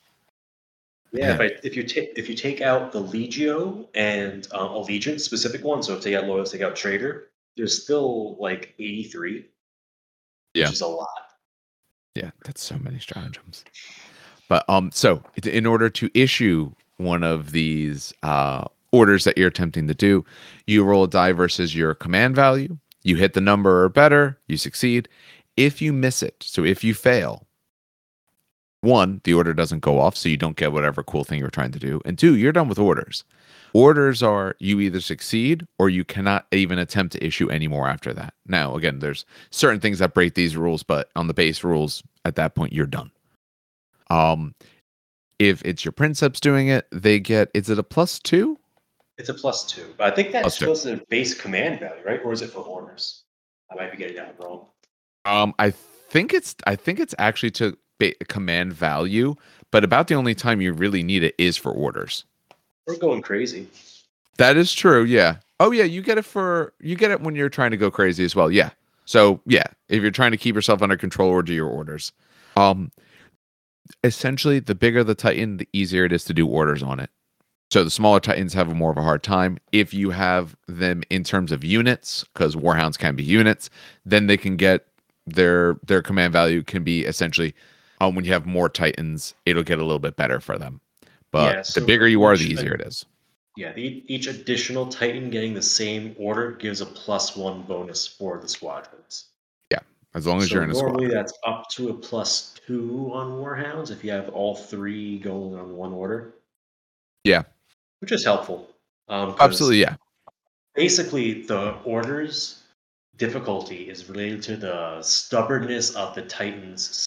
Basically, their animus, their spirit, the right? Spirit, yeah. So, machine spirit. Warhounds, they're the hounds, right? They are savage animals, and they want to just get into grips and do their thing. So they're kind of hard to control, despite being the smaller Titans. Whereas a warlord is like a refined duke of the battlefield, and drinking tea. Exactly, they're in the cockpit just drinking their tea. Well, I say, old chap, they're refined. They are strong wills, but the princeps in them have even stronger wills. And then even some stratagems change what your command rating is. Think of veteran princeps. You improve your ability to control because your princeps is a veteran. But if you have a Great Crusade Titan, they've developed their own, they've developed their spirit more, their AI, design AI, that would be heresy. their machine spirit has a personality. It knows what it wants to do, and it's going to disregard the princess's orders because it's like, listen, I've been on this crusade. I'm a Titan from the old days. Let me do my thing. I know what to do. And then I think the trade-off is if it goes crazy, it always does charge orders or something like that. Like whatever it is, like it's cool stuff. Yeah. But that's just the command phase, and as you can see, it's again very not complex, but it does have depth to it. What is it? It's a comm ocean. It's a good, nice comm service, but it's deep as hell. Honestly, of course, most of the time I don't even take orders unless it like is Yeah. like I need this thing to happen. exactly. Not going on orders gives you the most flexible gameplay. So if you're like, oh, orders are too much, you could just They limit you not teach exactly, yourself orders. which is good gameplay. Like for my It's not- demo you don't get- games, I always start by playing no orders. You're just moving your Titans and fighting with them as normal. Yeah. And it's like, hey, you wanted to save yourself there? Well, I got good news for you. There's an order for that. that was just command. It's a movement phase. Movement phase is, again, it's a very simple phase, but it's a lot of depth to it. So the movement phase is very simple. You move your Titans back and forth. I move my Titan, you move your Titan, I move my Titan, you move your Titan, so on and so forth. There's two interactions with this phase. You can push the reactor of the Titan to move farther, or you can push your Titan to maneuver, so to have more turns. So a good example of this one, let's use the Warhound, for example. Warhound moves 8 inches, but you can push the Warhound to move 12 inches. A Warhound has 4 turns. Has 3 base. 3 turns. 3 turns, moves up to 5. But you can push it to have more turns, so on and so forth. The detriment to this is that you have to roll a reactor dice. I know we mentioned this before, but now we're going to talk about it. And I should say, you can move within the arc. We mentioned this before too. You move within the arc of your 45 first degree angle. So, your reactor dice is what gives this game a little bit of the randomness, and it's actually kind of fun. So, the reactor die essentially has 1 blank side, 1 machine spirit side. Hold on, I got to do math here. 1 blank, 1 machine spirit, 2 single heat, 1 double heat. Right? And so you have a heat track on your Titan. So if you roll blank, congratulations, it's basically what we call free heat.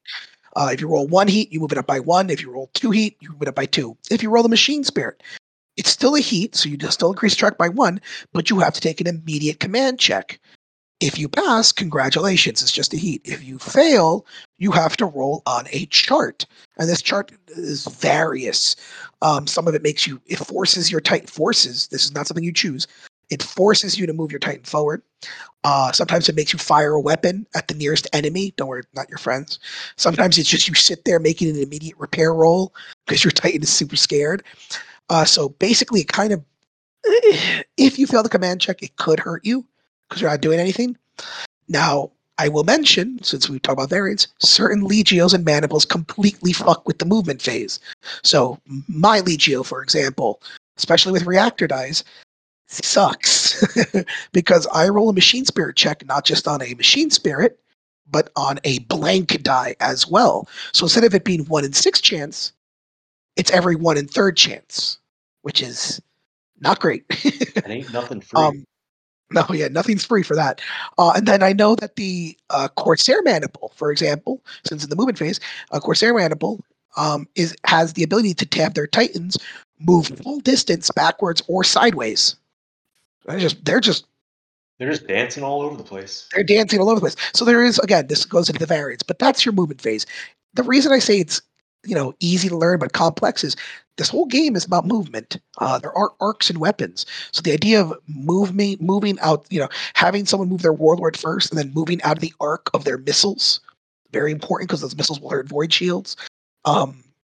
Maybe baiting another enemy Titan closer so that your other Titan can come around the corner and hit them on the side. The movement phase is extremely important for this game. You two want to add anything? Because that's really the movement phase in a nutshell. But there's the depth of the ocean with this. This is where most of the thinking happens for me when I'm playing. Basically, I'm trying to bait my opponent into exposing themselves.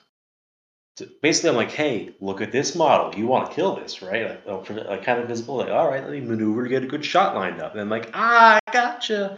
And something else will, pop out from some unexpected corner. Like, guess what? I got a new target lined up. Yeah, I feel like a lot of the tactical gameplay comes into the movement phase and what you move where, when.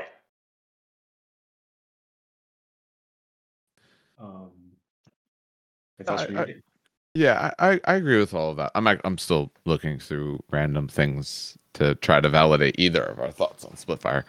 No, I agree with all of that. This is probably one of the most critical decision points in the game, because since you care about your arcs, not only for your weapons, but for your opponents and all, and what they're attempting to do to you, if you find yourself out of position for either you to be able to shoot or them to shoot you, that's when you're going to get into a lot of trouble. This is a spot where you are essentially going to make the decisions of what's going to happen really in the next round,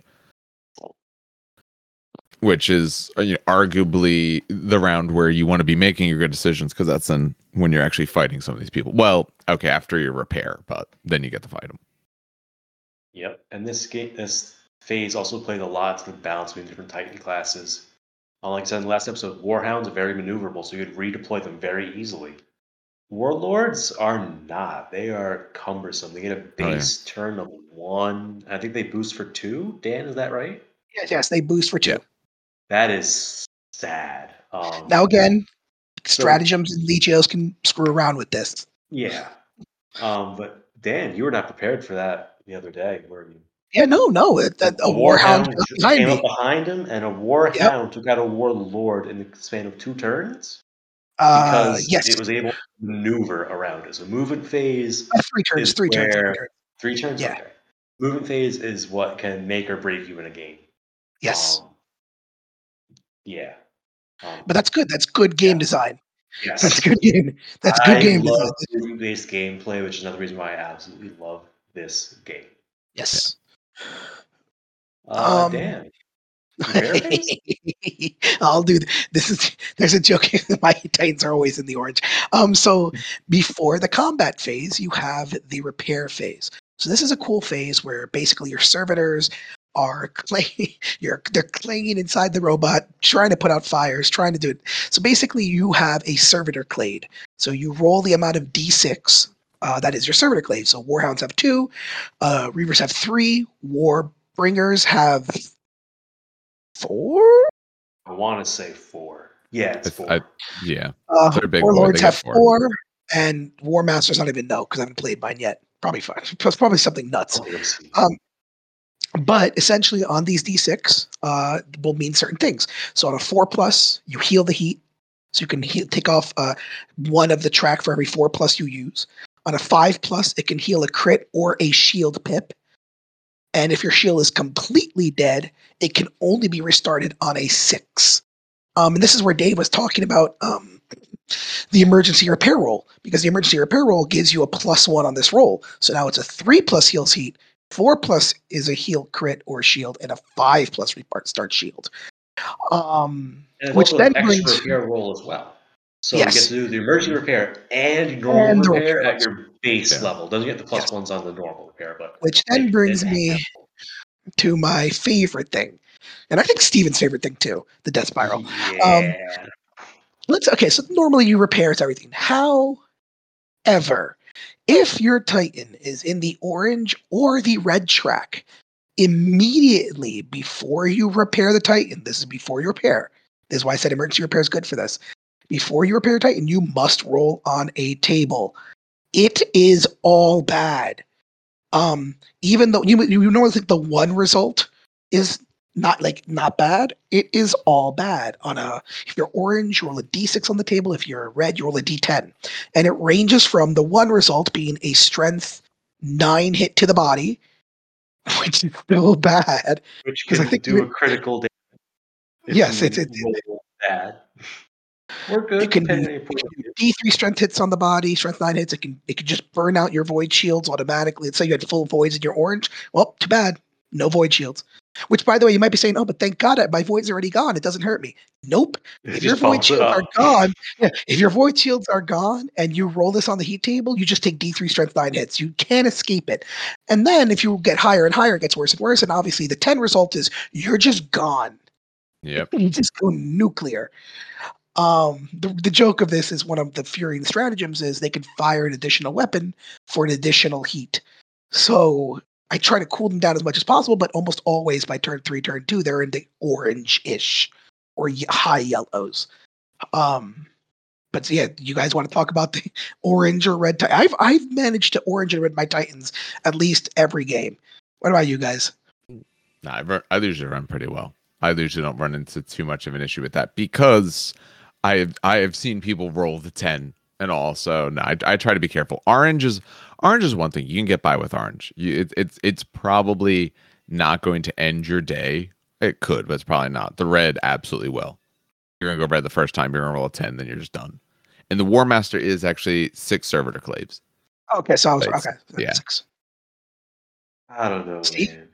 The number of times I've killed a Titan without it ever being targeted by enemy attacks should let you know that 1, I like to play dangerously, but 2, this table can be scary.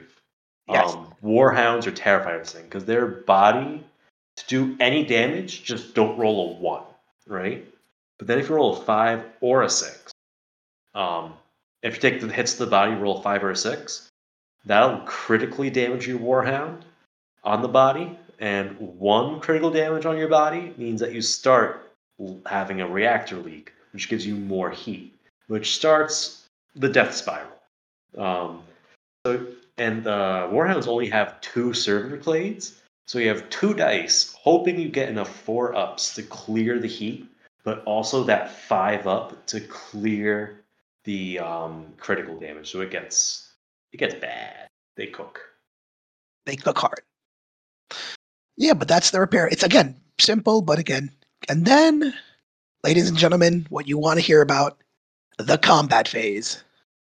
The combat phase. What do we talk about? All right. I mean, so the combat phase. Before you get to combat phase. What I do? What I miss? No, not that. Let's take a look at the time that we're at here, because we're actually crossing the 2-hour mark at this point, and you're about to start combat. To me, perhaps this is a good spot to call the conversation for a bit, because then what we could do in the next one is we can actually do a full in-depth with, say, combat phase and all, unless you want to go through it somewhat quickly. But that's actually not a bad idea. That could be our episode 3, talking about the different weapon. We could actually specifically talk about the weapons, because that'll take us some time, and then the overall sides we play. Yeah, no, I like that idea. Yeah, because I don't, to do it justice beyond this is the part when you shoot, it's going to take time obviously to go through, and that time might go rather long. And I agree completely. And we do love this game enough to give it its due. Yeah, and that's absolutely fine. I think it's more important to give it its due, and rather than say something short now and the next time be like, okay, well, forget what we just said. We're going to talk more about it now. Like, yeah, you don't just shoot. Here's the other stuff you do. So, that's my sort of thought on it. I agree 100%. I like that. All right, very good. So this intro. So I think I said this last time. I write the show notes normally. Then I let these two add it. And the notes got longer and longer and longer. And I still had this idea in my mind. Now we'll get through it in 1. It'll be fine. We didn't even get through it in 2. But that's okay. So what we'll do next time is we will start with combat phase. We'll go through all of that. We'll discuss what other things that we have. We'll have both Dan and Steve finally get a chance to talk about the games that they've been playing lately in Titanicus. We kind of wanted to delay that until we got to a good understanding for anyone who is new. So we will make sure we actually get to that. I don't know if that'll be the episode for the week after. Actually, it might be. We might try for the week after. One other one I want to do before the year's kind of out is a year in review. Just talking about from the various systems that we do, or big things that have happened in the hobby across the last year. But we could even do that when the new year rolls around. But I promise next time we will finish our intro. That way, in the future, then we can talk about other nice little selected topics. But we'll get through our introduction by next time. Has to end sooner or later. Yep, I agree. Yeah. So I do want to thank everyone who listens. The listenership has gone up quite well, and I do thank everyone for that. In the new year, when I actually have some more time because I'm off of work, I want to put together like a Facebook page and all that sort of stuff. I just haven't any time to do that, and I'd rather, kind of have some episodes under our belt, start getting advertisement out, and then do that. So I'm going to do that as well. But in the meantime, if you wish to reach out, especially for Site Titanicus, I'm always going to post this on the subreddit for it and all. The other good way to reach out is through email. It's trainkickersnj@gmail.com. And in the new year, the Facebook page and all those sorts of other avenues to reach out. It gives you an idea of what we're going to do next. Like I said, I'm not sure the order of those episodes, but you'll be able to see at least by title. Anything else, gentlemen, before we close it out? No, I'm good. It's big stompy robots. All right. On behalf of everyone, like I said, I want to thank everyone for listening, and we will see you all next time.